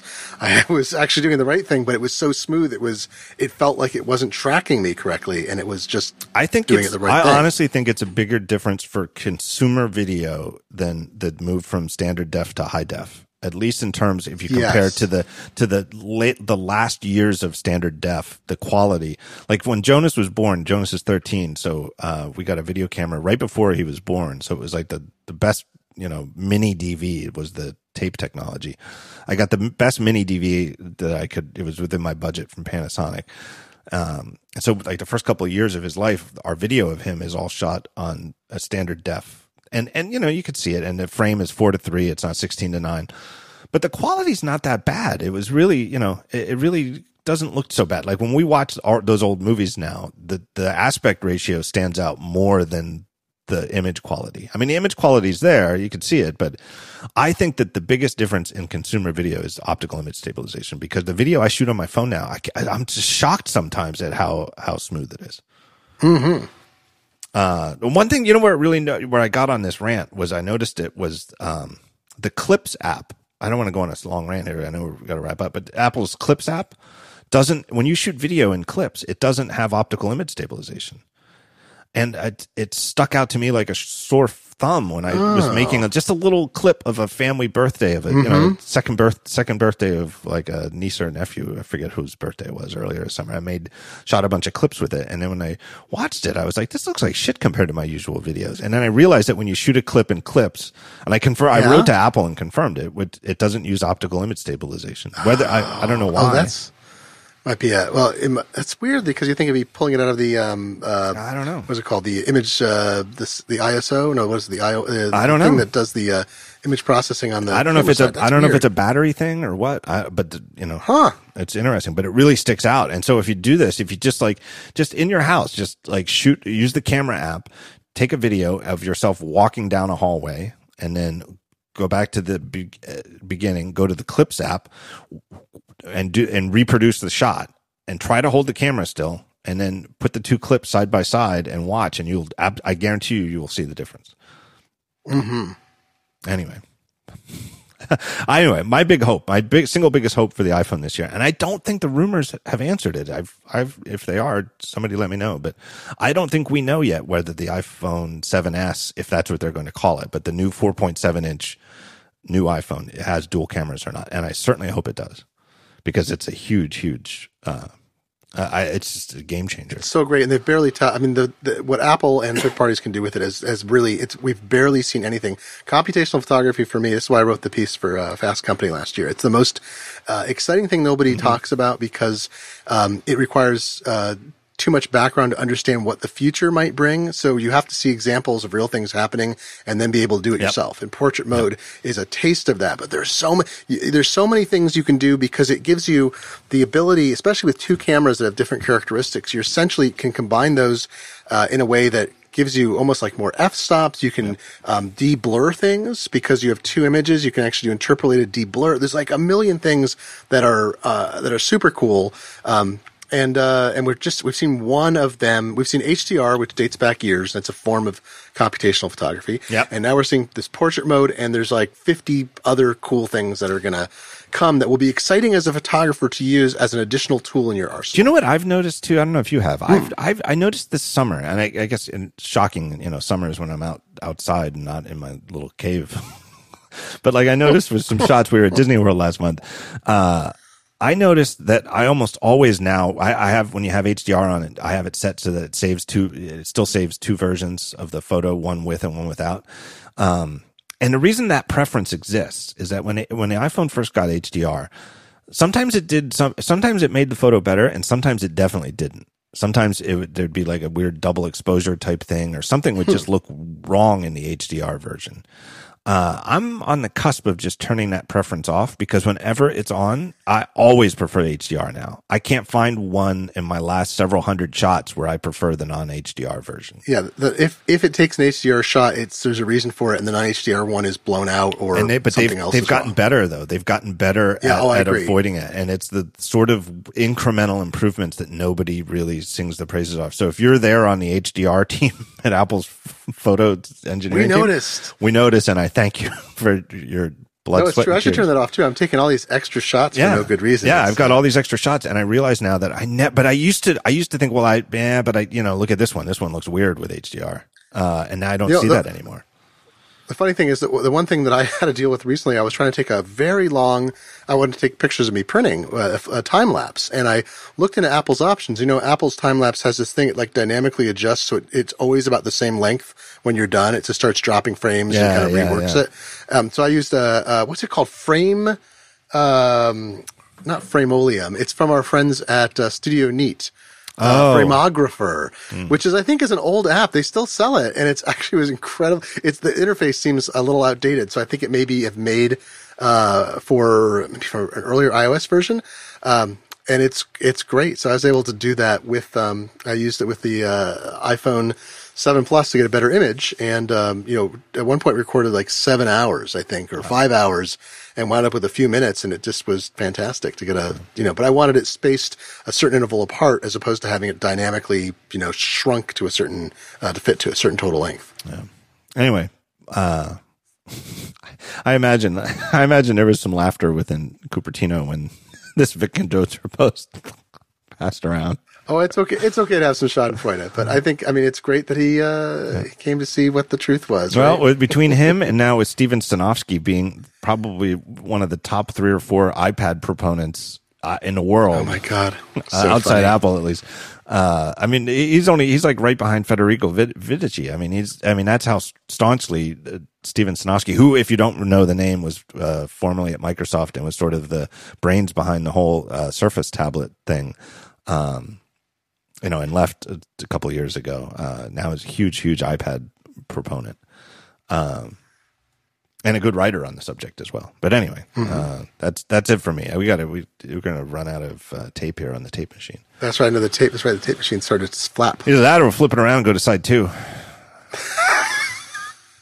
Anyway, Glenn, I thank you for your time. It's a pleasure. I cannot wait to get my hands on a copy of this book. Glog.glennf.com is the main headquarters for your sprawling empire of web presences. And then on Twitter, you are Glenn F. GLENNF.